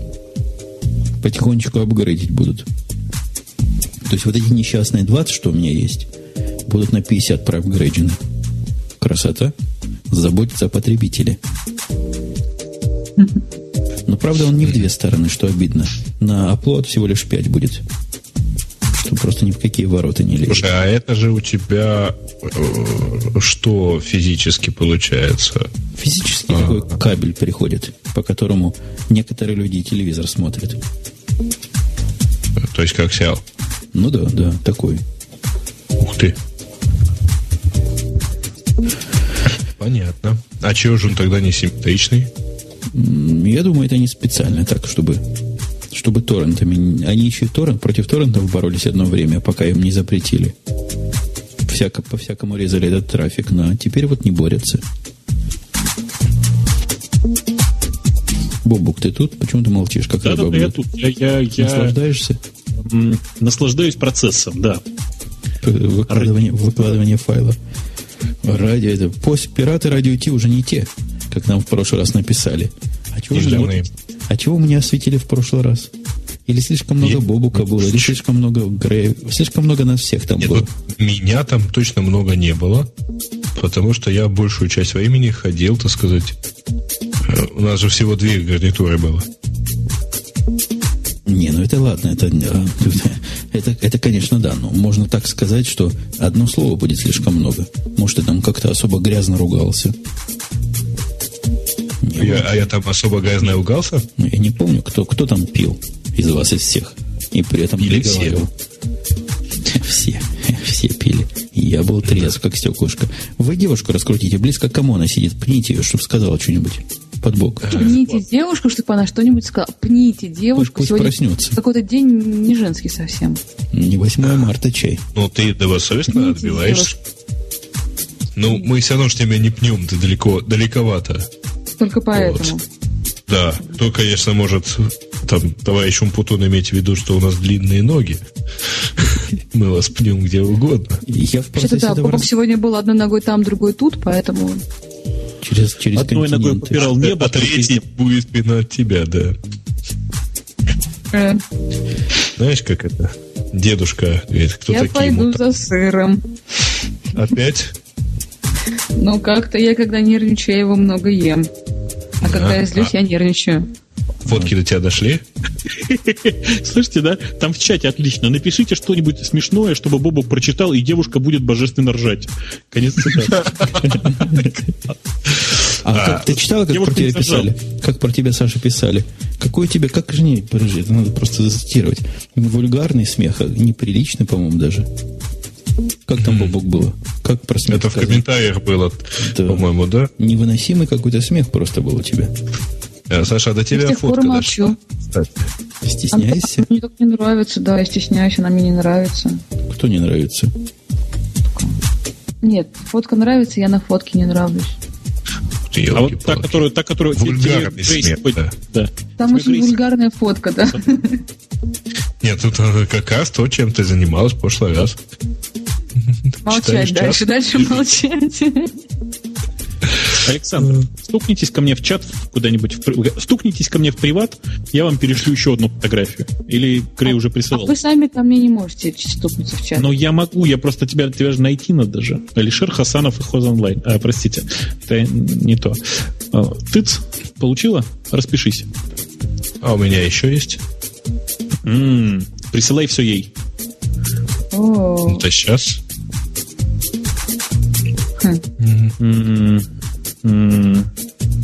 И не говори. А что это «у» означает? Ну, это фотка. А всем показывают или только кому надо? Показать? Саша, фотку всем показывают или только кому надо? Только мне. Вот эту вот нельзя показывать, да? Она вульгарная и неприличная. Так, последняя фотка, Саша. Я подозреваю, ты не разрешишь ее публиковать.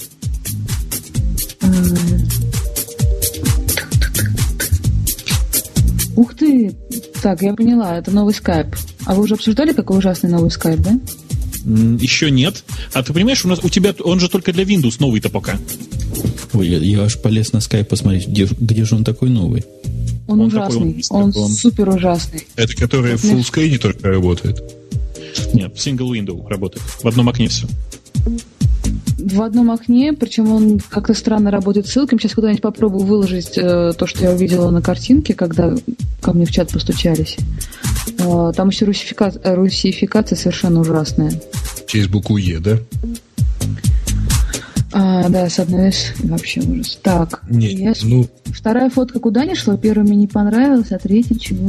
Сейчас я попробую. Я вот как раз мучаюсь с новым скайпом, потому что там ссылки не открываются, их надо скопировать, а копируются они вместе с таймстемпом.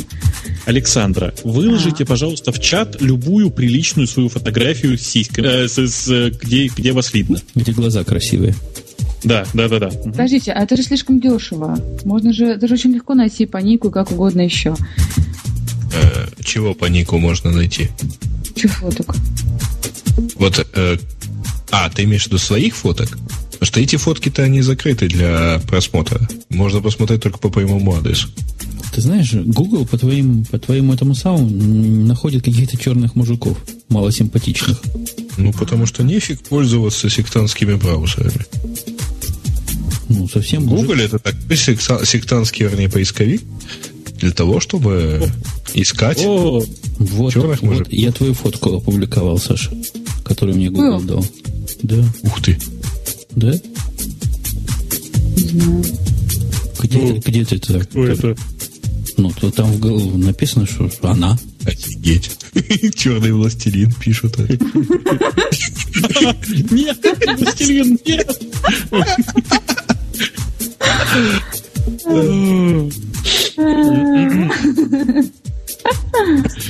Нет, тут нет, чтобы взять и нормально посмотреть, что там.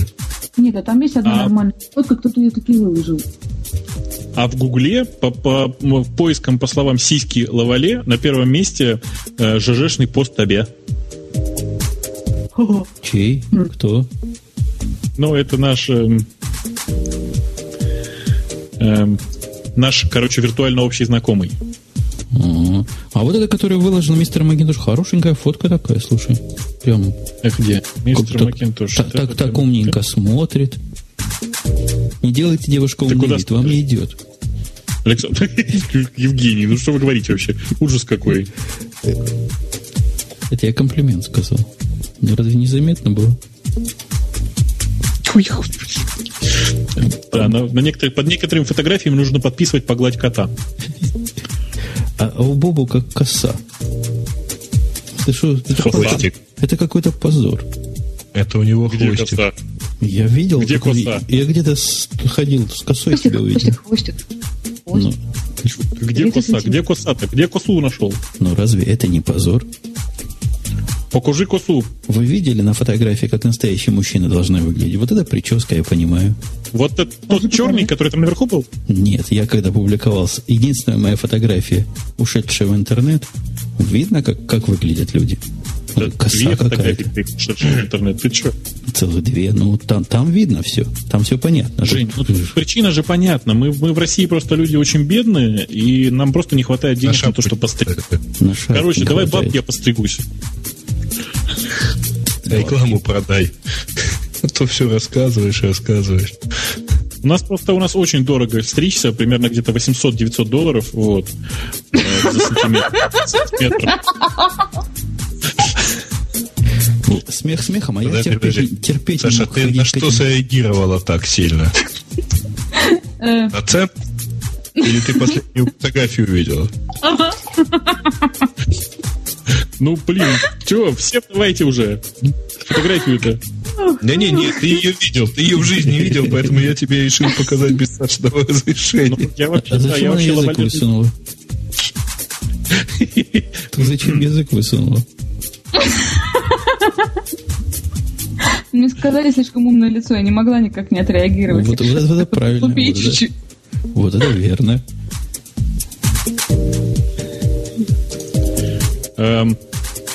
Ты про стрижки рассказывал, прости. Да, Али в чате пишет: Я вижу Эльдара Муртазина. Где? Господи. Он предлагает выйти замуж тебе, Саша. Ты пойдешь за Муртазина? За главного водителя кофеварок всей России. Главного кого? Главный марковед. Ты же не в курсе, разве?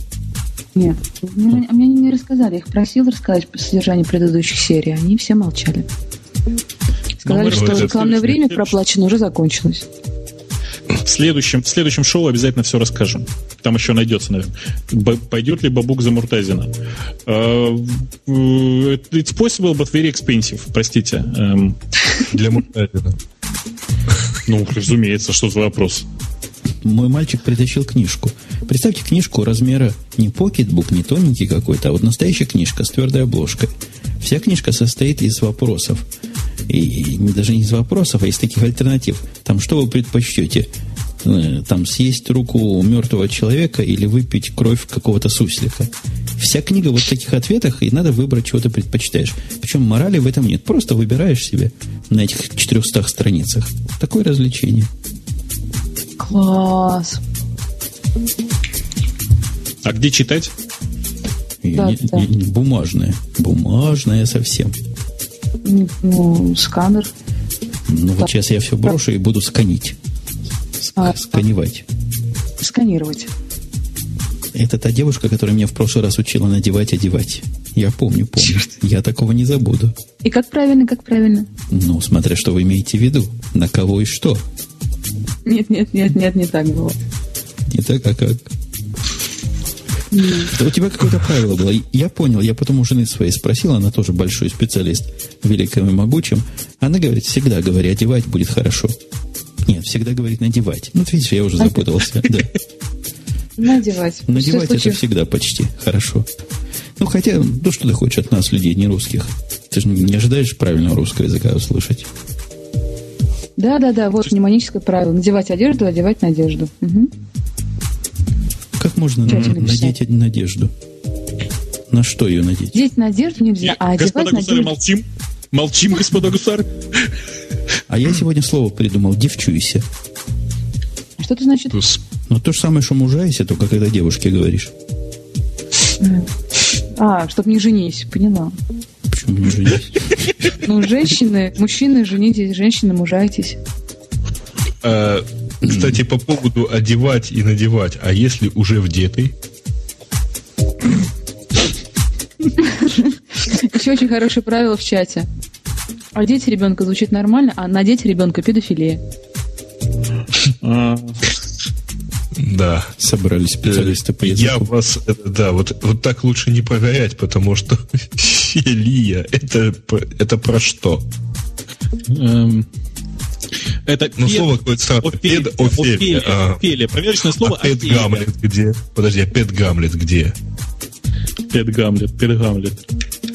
Слушайте, а вы видели Office 2008 под Mac? Это он? У меня да. стоит. И у меня стоит. И у меня теперь стоит. Ну, страшно. Слушай, у нас всех трех мужиков стоит, смотрите. Office 2008 под Mac. Это современная программа, вот скажите мне, чего она так убого выглядит? То есть она маковская, но все равно какая-то своя. Это что за позор такой? Они туда не стали, видимо, вставлять этот Ribbon интерфейс. Но не знаю. Я, в общем, из всего пакета пользуюсь антуражем и Excel, и все. Ну, мне вот тоже антураж нужен, чтобы к Exchange. Такая таинственная программа. Я только ради Exchange его и ставил. С отсутствием диагностики вообще. Вот я попытался присоединиться к серверу. Оно ничего не делает. Просто говорит офлайн.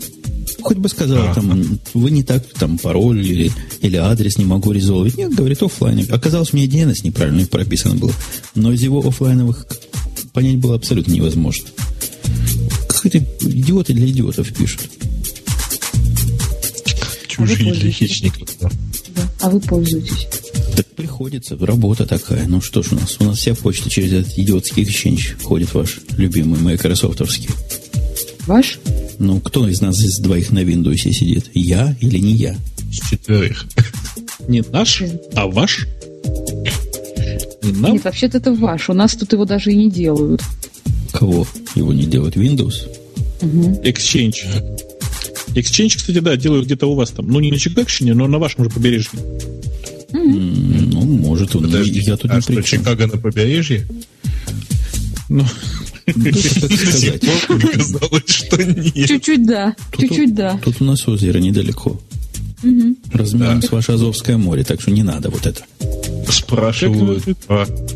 Как у вас на Чикагщине называется это озеро? Мичиган? Да, вроде так, да. Мичиган. Понял, да? Угу. Что ты там говорил, самая быстрая мышка на восточном побережье? Это у меня такая. Я не помню, что я ткнул, но очень быстро. Так, банк только. А вы видели, какую я мышу вывесил, да? Прямо шел по улице и мышу увидел. Вот тут это. Ну, мышь, она в смысле белка. Но она как мышь. Да. Белки. А кто это? Белки. Кто? Белки. Это наша внутренняя шутка, Евгений. Дело в том, что на Яндекс.Фотках самая популярная фотография — это, конечно, белки и кошечки. Всем известно. Белки гораздо чаще, чем кошечки, вы не поверите. Кошечки надоели просто всем. Да, потому что белки умилительные. Нет, моя белка похожа на крыску. Я принципиально не фотографирую белок с некоторых полов.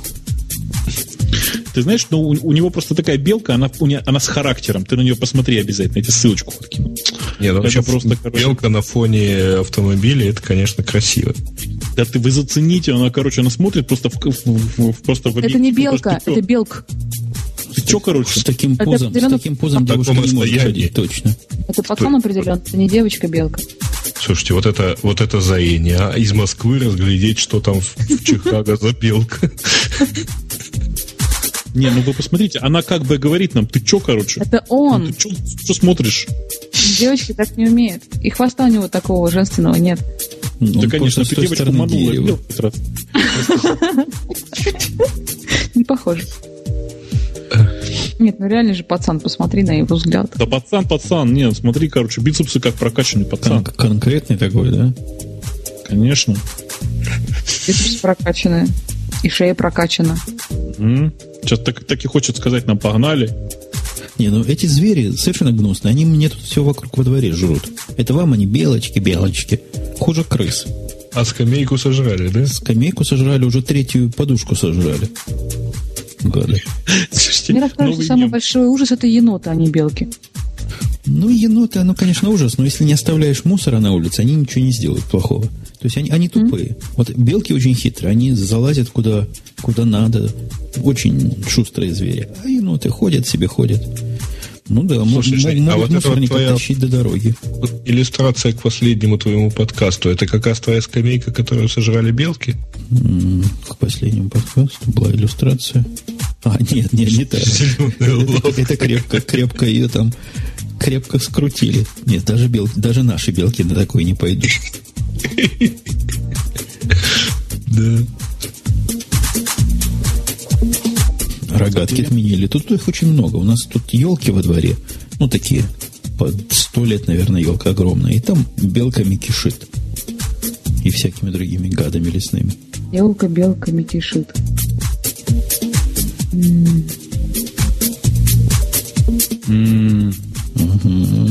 Окей. А что это вы так замечали? Я фотки разглядываю, прошу прощения, отвлеклась. А я вспоминаю, как Комер Симпсон говорит: о, кейк. По-русски перевели по-дурацки. Как? Просто как эту шутку можно перевести на русский? Алло? Да. У меня кусками куда-то опять пошли. По-моему, он говорит пончик, нет? Пончик. Ну, как-то совершенно не так. А какая связь вообще с пончиком, простите?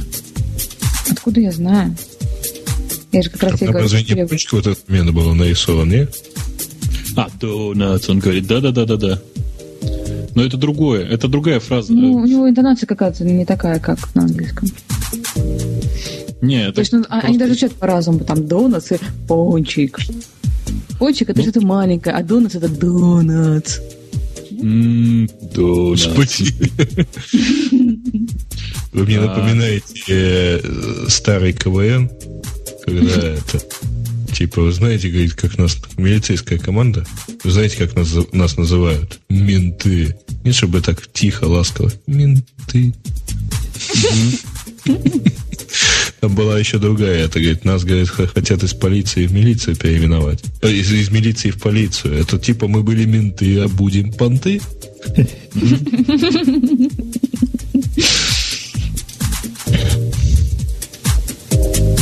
О, убийство белки является нарушением законов Соединенных Штатов Америки? Чат на еду. А про белку расскажи. Если убить белку, тебе скажут что-нибудь нехорошее про пострадавших животных? Ну, вопрос, конечно, интересный, но я не пробовал ни разу. Ну, вообще допускаю, что да. Что таки да. Ну, как в той истории про ежика кто-то рассказывал же, да? В подкасте уже. Который? Ну, которого тетка хотела усыновить. Или это мне жена рассказывала? Не знаете эту историю про ежика? Никто не рассказывал. Нет. Ну, тетка нашла ежика возле дороги. Перебитого какого-то, наполовину задавленного. Остановилась, отвезла его в лечебницу, там починили его. А потом сказали, ну, хорошо, вот вам ежик обратно на время. Она его не собиралась брать. Ну, просто так привезла. А говорит, через неделю мы вам пришлем комиссию, которая проверит ваши жилищные условия, и можете ли вы содержать ежика-инвалида как надо. Ой, я извиняюсь, что заглушил Сашин смех. Саша, смейся дальше.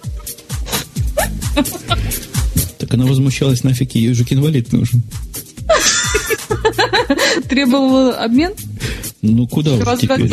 Уже все. На нормального ежа.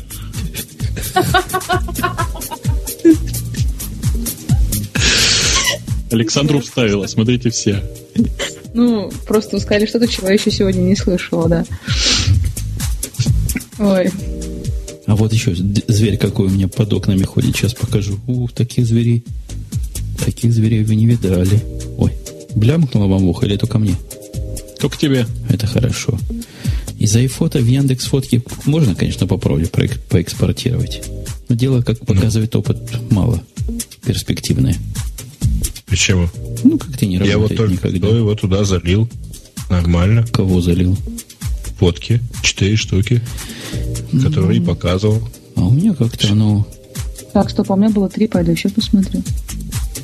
А у меня как-то плохо работает. 3. А, 4-ю тебе Бобук показал? Нет, у меня одинаковые показывали. Сейчас я проверю, конечно.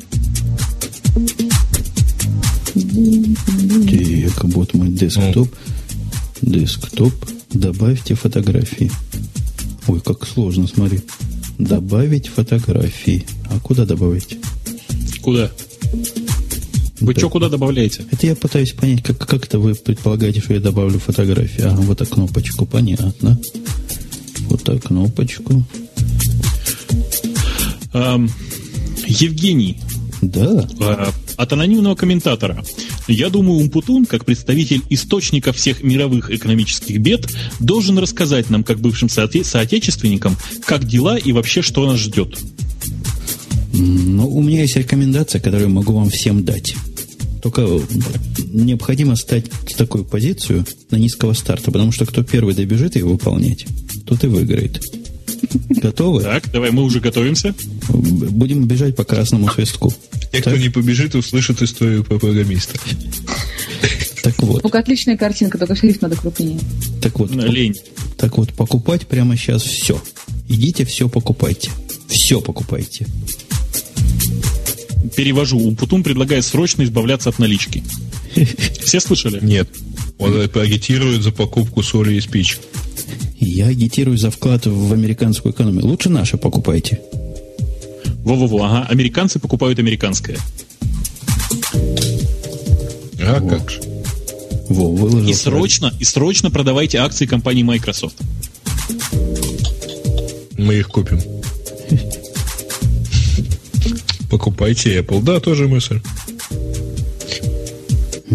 Тоже неплохая мысль. Нашел, как опубликовать. В общем, если говорить серьезно, то Баффет же так и рекомендует все покупать. Сейчас лучшее время, чтобы все купить. Пришел и купил все. Не знал, куда положить. Да, баянистая история, да. Бобук, ты картошку ешь? Я ем все, сказал Бобук, пришел и съел все. А что было? Это не я. У меня кайсо скрипнуло. Какой у вас слух хороший-то. Ну, правильно, после правильно. Шоу уже никого не волнует. Я должен был правильнее сказать. Я должен был сказать, я больше не буду, и это не я. Так, вот она на балконе мешок Apple. Как я хочу сейчас Биг Мак. Слушайте, что у вас там происходит? 4 часа. Александр, расскажите, у вас все залилось, все отсинкалось, так сказать? А?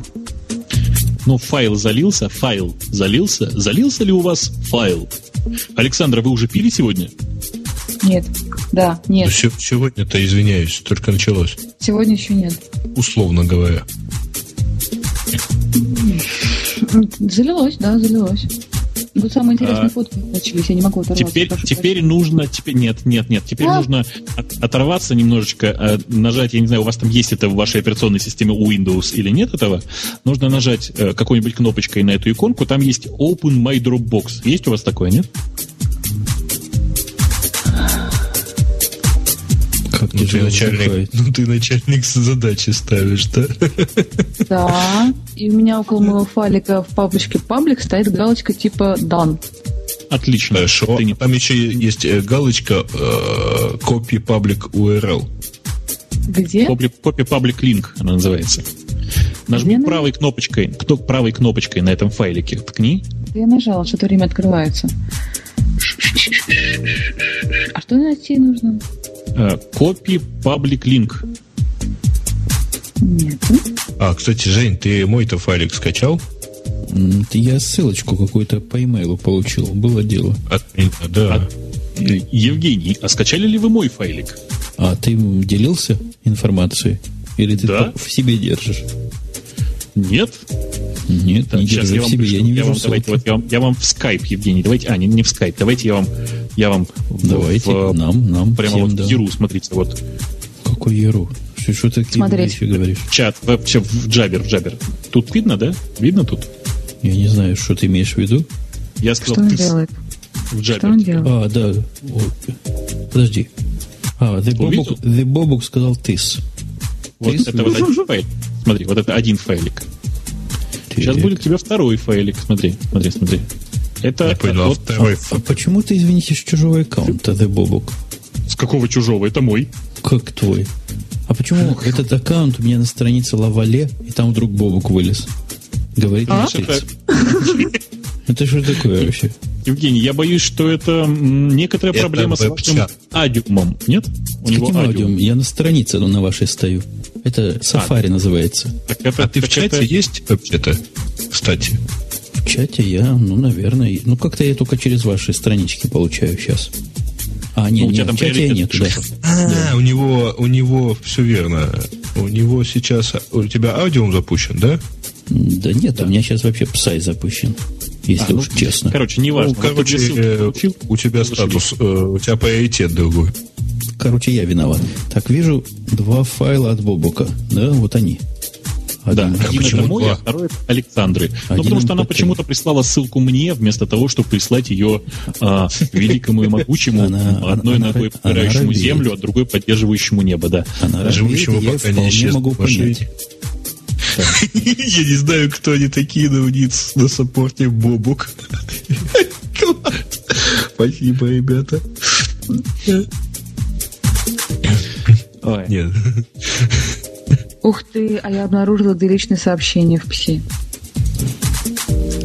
Поздравляю тебя. Действительно не просто обнаружить, между прочим. Они там мигают время от времени, фиг найдешь. Потом пропадают, да. Да.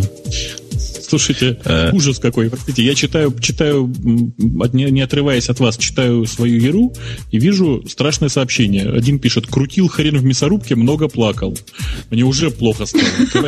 Картинки есть?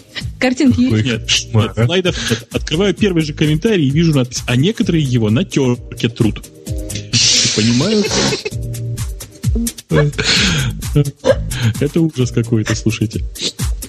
Дорогие друзья, Третий час как без 15:03. Я предлагаю вообще заканчивать это дело. Да, потому на самом что деле без 13:02. Без 13:02, простите. Без 13:02. Пора уже... Странно, у меня тоже без 13:02. Ну, вот, да. Как-то вот все странно. Слушай, тут написал, некий пользователь, смеется Лавале, и мне стало страшно. Я сразу вспомнила Мерни Волтипост. Да-да-да, Лавале, ты слышишь? Там это... Гроб на колесиках уже въехал в твой город. Угу. Ой, а кто-нибудь знает, что восточный Макдональдс, где им да у вас их миллионы, ребят. Жигули называются. Ты знаешь, я у вас видел страшнее. ОК? Ага. Не, кстати, IQ у нас почти нету. А вот я недавно на трассе... Че? Все в Россию продали? Не, мы их просто там не покупаем. Понятно, они в Украине богатые. С салом пробавляются, а потом, значит, такие не покупают. На наших американских машинах, небось, ездите. Или нет, на наших американских машинах. Не, у нас много чего. У нас большой завод называется «Автозас», и на нем собирают самые разные машины «Автозас». Ну да. «Автозас». Ну, Запорожский автозавод. Да. И на нем собирают разные машины. «Шевроле», «Деу», «Мерседес», «Е-класса», кстати. Слушайте, я пока не забыл, да, я сегодня видел страшное. Я сегодня видел машину с номером 321 ССУ. Меня чуть не порвало от смеха прямо на дороге. Ты не видел молдавских номеров, их много ездит по Одессе. Ну, Молдавия близко, поэтому многие даже просто там регистрируют так удобнее и так далее. Вот там какие-то 4 цифры, а дальше 4 буквы, ну там, правда, с пробелом «ан», пробел «ал». Это хорошо, да. Да. В приват мне приходит сообщение: ЗАЗ-968, бестселлер. Но это натурально, да, это просто это легендарная машина. Прямо мечта. А чего хотят сказать, интересно, все те люди, которые сейчас кинулись, даже ломанулись, я бы сказал, звонить нам в Skype. Им что-то под конец сказать надо. Не успеть. У нас осталось музыки 3 минуты бэкграунда. То есть сегодня мы... Ты не перекручивал бэкграунда? Не-не-не. Значит, сегодня хватило. Я, правда, подготовил его сделать 4 часа, так что мы теперь знаем, сколько нам позволено быть в эфире. Пока не закончился бэкграунд. Второй раз его запустить нельзя, да? Не-не-не, это уже будет против правил. Как у меня наболталось. Ну, естественно, ты молчала весь подкаст, буквально. Только на японской женщине и встрепенулась. Ну, потому что перед этим мне сказали, что я умерла, я очень расстроилась, решила опровергнуть этот факт. Простите, а про что я должна была рассказывать? Ну как, про что? Про фидор. Вот да. Ну, все, что я могла, я и рассказывала. И рассказывала про Федору. Нужно было говорить, что мы ничего не понимаем, что скриншоты у Федоры отстойные, что, я не знаю, там, что вообще, что какую-то фигню про какую-то рассказываем, не смеяться над нашими шутками, говорить, не смешно, между прочим. Вот. И все такое. А я не смеялась над твоими шутками. Ну, конечно, да. Не, на самом деле я понимаю, что надо просто срочно организовывать подкаст про сиськи. Просто ты по-любому в этой области эксперт, мне кажется. У тебя они просто есть, как минимум. В отличие от нас. Послушайте, мы электричество не видели, а все время про него говорим. Неужели, если кто-то бы видел электричество, он про него лучше мог сказать, чем мы? Логично, я с тобой согласен. Даже, да. А ты уел. Вы байты видели? И только биты. Байты? Да, видел. Вы слышали, как бегают по офису, бегают туда-сюда каждый день. Нет, вы слышали, это не анекдот, это живая история из комментариев Янки после пьянки. Там его один ученый написал: что же вы, батенька, мол, теорию большого взрыва не верите в нее, а есть гигабиты информации про это.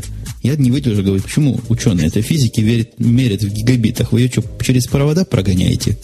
Он говорит, нет, потому что у нас, у ученых, надо самое точное, а в байте не всегда 8 байт. Ты видал, как у них ученых все строго? В байте не всегда 8 бит имеешь в виду. Ну да, 8 бит, да. Значение синуса в военное время может достигать 4, да? Ну, физики, ты понимаешь, это физики не шутят, они в самом деле вот серьезно осваивают таким образом фонды. Да. А 8 вахабитов это 1 вахабайт, да? Ну, программиста никто не видел, а про него в чате постоянно говорят. Да-да-да. А 1 милиционер это 1/1000 ционера. А знаете, это, кстати, реальная вещь. По-моему, у физиков была такая шуточная единица. По-моему, единица разговорчивости. Кен. Да-да-да. Ну, поскольку был Милли Кен, ученый знаменитый, известный. Так, слушайте, Кенни, это был Кенни. 1024. Кенни это единица живучести. Расскажите мне, пожалуйста, когда... Ну, говорил он тоже как-то не очень, по-моему. Расскажите, пожалуйста, когда BlackBerry появится. Когда BlackBerry появится в России? Когда BlackBerry или мне лучше... Или будет быстрее мне к нему куда-нибудь уехать. Он мне так нравится, я положила его на рабочий стол, и все. И потеряла сон. Ну вот когда именно эта модель появится, бог его знает. Хотя эту модель привезут очень, очень быстро. Это мы, Жень, если ты просто все пропустил, мы про BlackBerry Bolt. Тот, который лысый. Знаешь, такие? Вот, лысый BlackBerry. И очень жирный. Да. Почему жирный? А вы видели рекламу вот этого, который новый, да? Вы не видите американской рекламы? Нет. Но у них же сейчас выходит еще один BlackBerry, который называется Storm.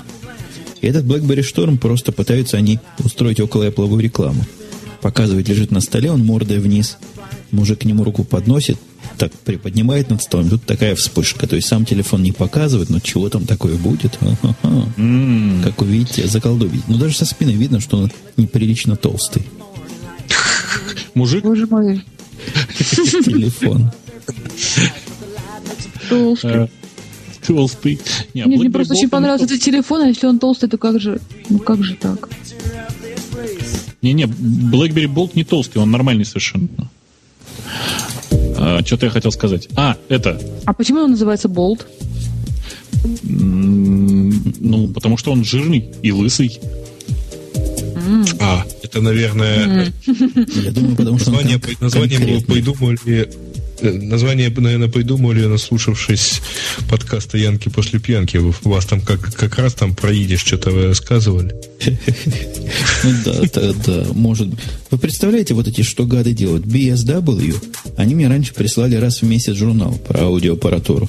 Теперь они начали выпускать еженедельную газету и подписали меня на нее. Они меня разорять хотят. Подожди, так это за твои деньги они присылают? Не, бесплатно присылают. Но она же вся в хороших штучках. Я же не удержусь. Слушай, у BSW не такие страшные цены, между прочим. Ну, конечно. Там очень много приятных вещей. Так я боролся с собой раз в месяц, теперь я буду бороться с собой каждую неделю. Да.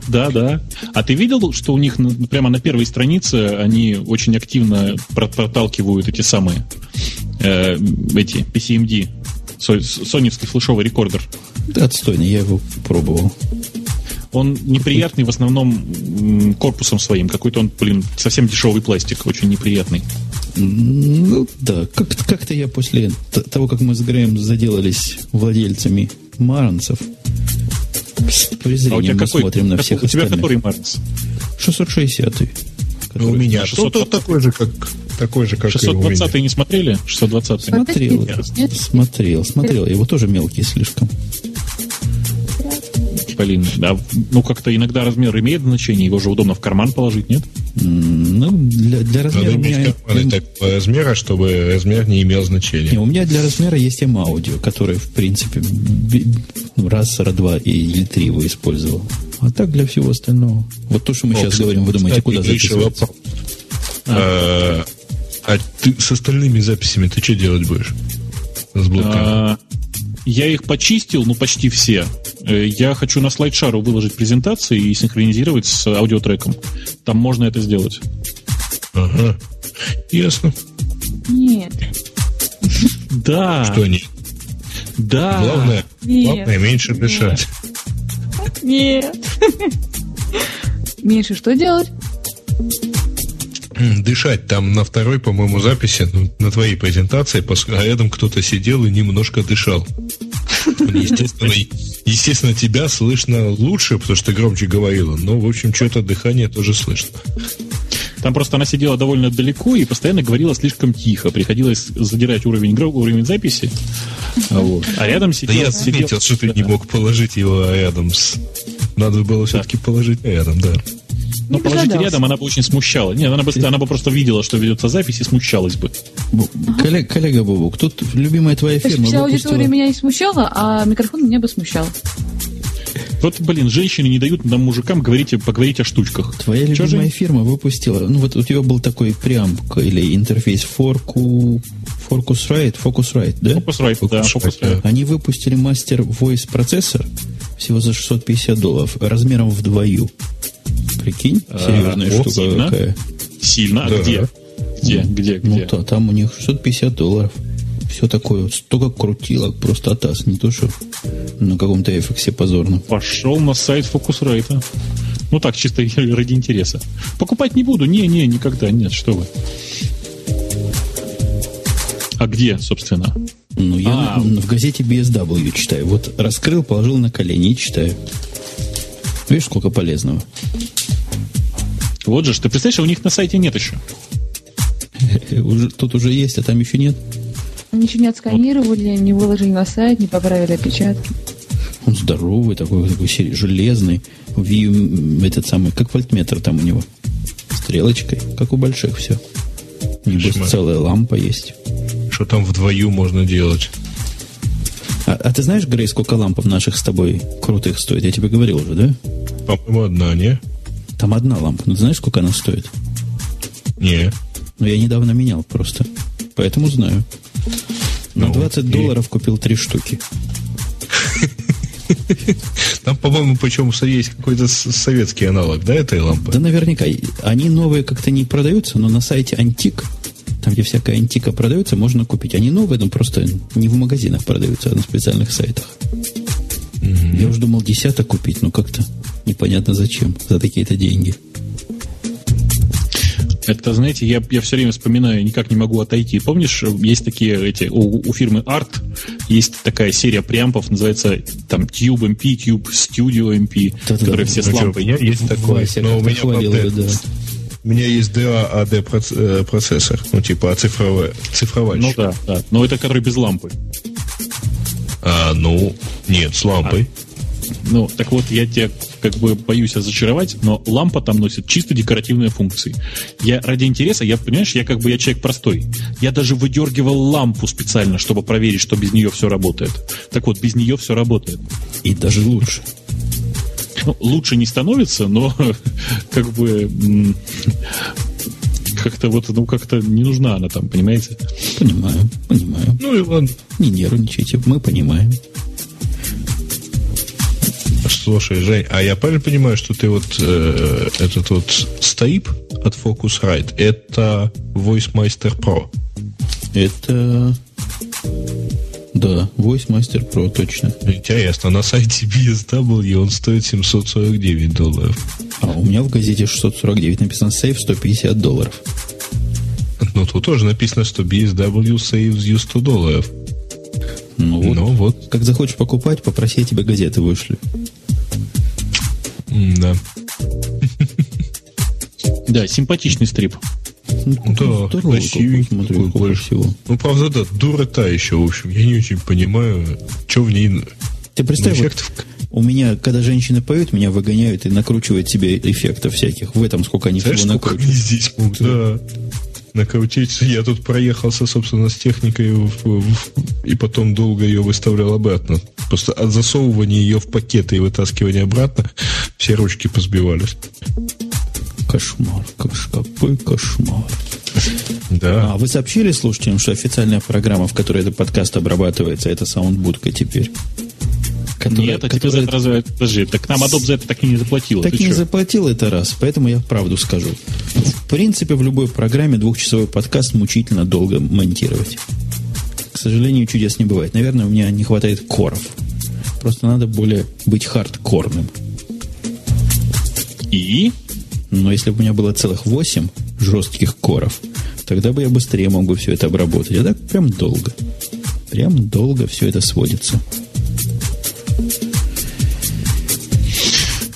Что-то я это... Да. Я предлагаю... В саундбуфе тоже долго, да? А у него свои прибабахи. Он все очень быстро делает, кроме сохранения. Вот я понял, что нет, микс можно быстро сделать, но вот проект сохранить это долго. Поэтому я теперь буду делать все, а потом в конце сохранять. Нет, это чертова саундбудка, она своеобразна в любом случае. Я после нее чуть не переставил WordPress. Что ж тебе так развезло? Знаете как? Ну как, я, соответственно, последний записанный подкаст засовываю в нее с целью почистить от шума. А у меня что-то низкочастотный гул какой-то тут прослушивался. Она честно все почистила, все хорошо.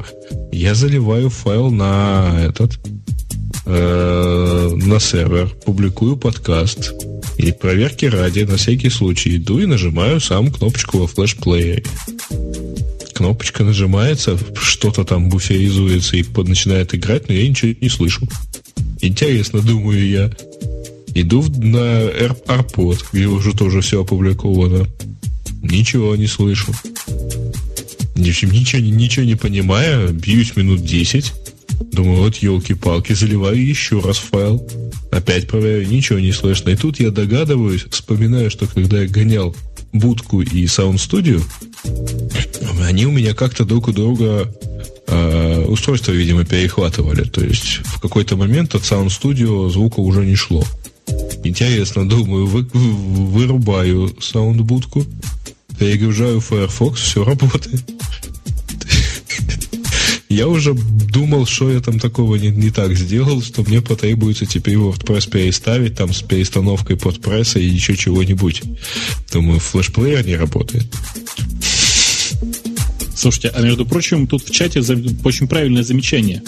У нас сейчас перевели часы, по этому поводу Россия с Украиной целый час будут жить по единому времени. Предлагаю за это выпить. Ну, давай. А у нас не перевели. А у нас в ноябре. А у нас пить нечего. А у вас, по-моему, через неделю, да? Где-то в начале ноября. В прошлом году было 3 ноября, я помню. Я проверял сервера.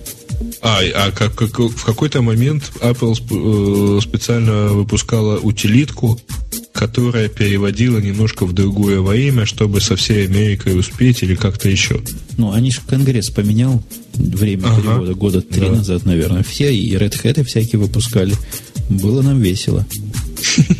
Я помню, несколько лет назад у меня, когда все постилось на сервере в Америке, мне было очень весело вот эту неделю жить, потому что софт переводил все как бы вот как полагается в последнее воскресенье октября, а сервер переводил в первое воскресенье ноября. И вот эту неделю я, соответственно, жил, так сказать, не понимая, какое время у меня совсем правильно. Угу. Я предлагаю лавочку эту закрывать. Ну, сколько можно? Надо волевым решением, чтобы какой-то Янки после пьянки устроили многочасовой. Позор какой-то. Не завидую, что все шоу без тебя прошло. Не завидую. Да. Я и не скажу.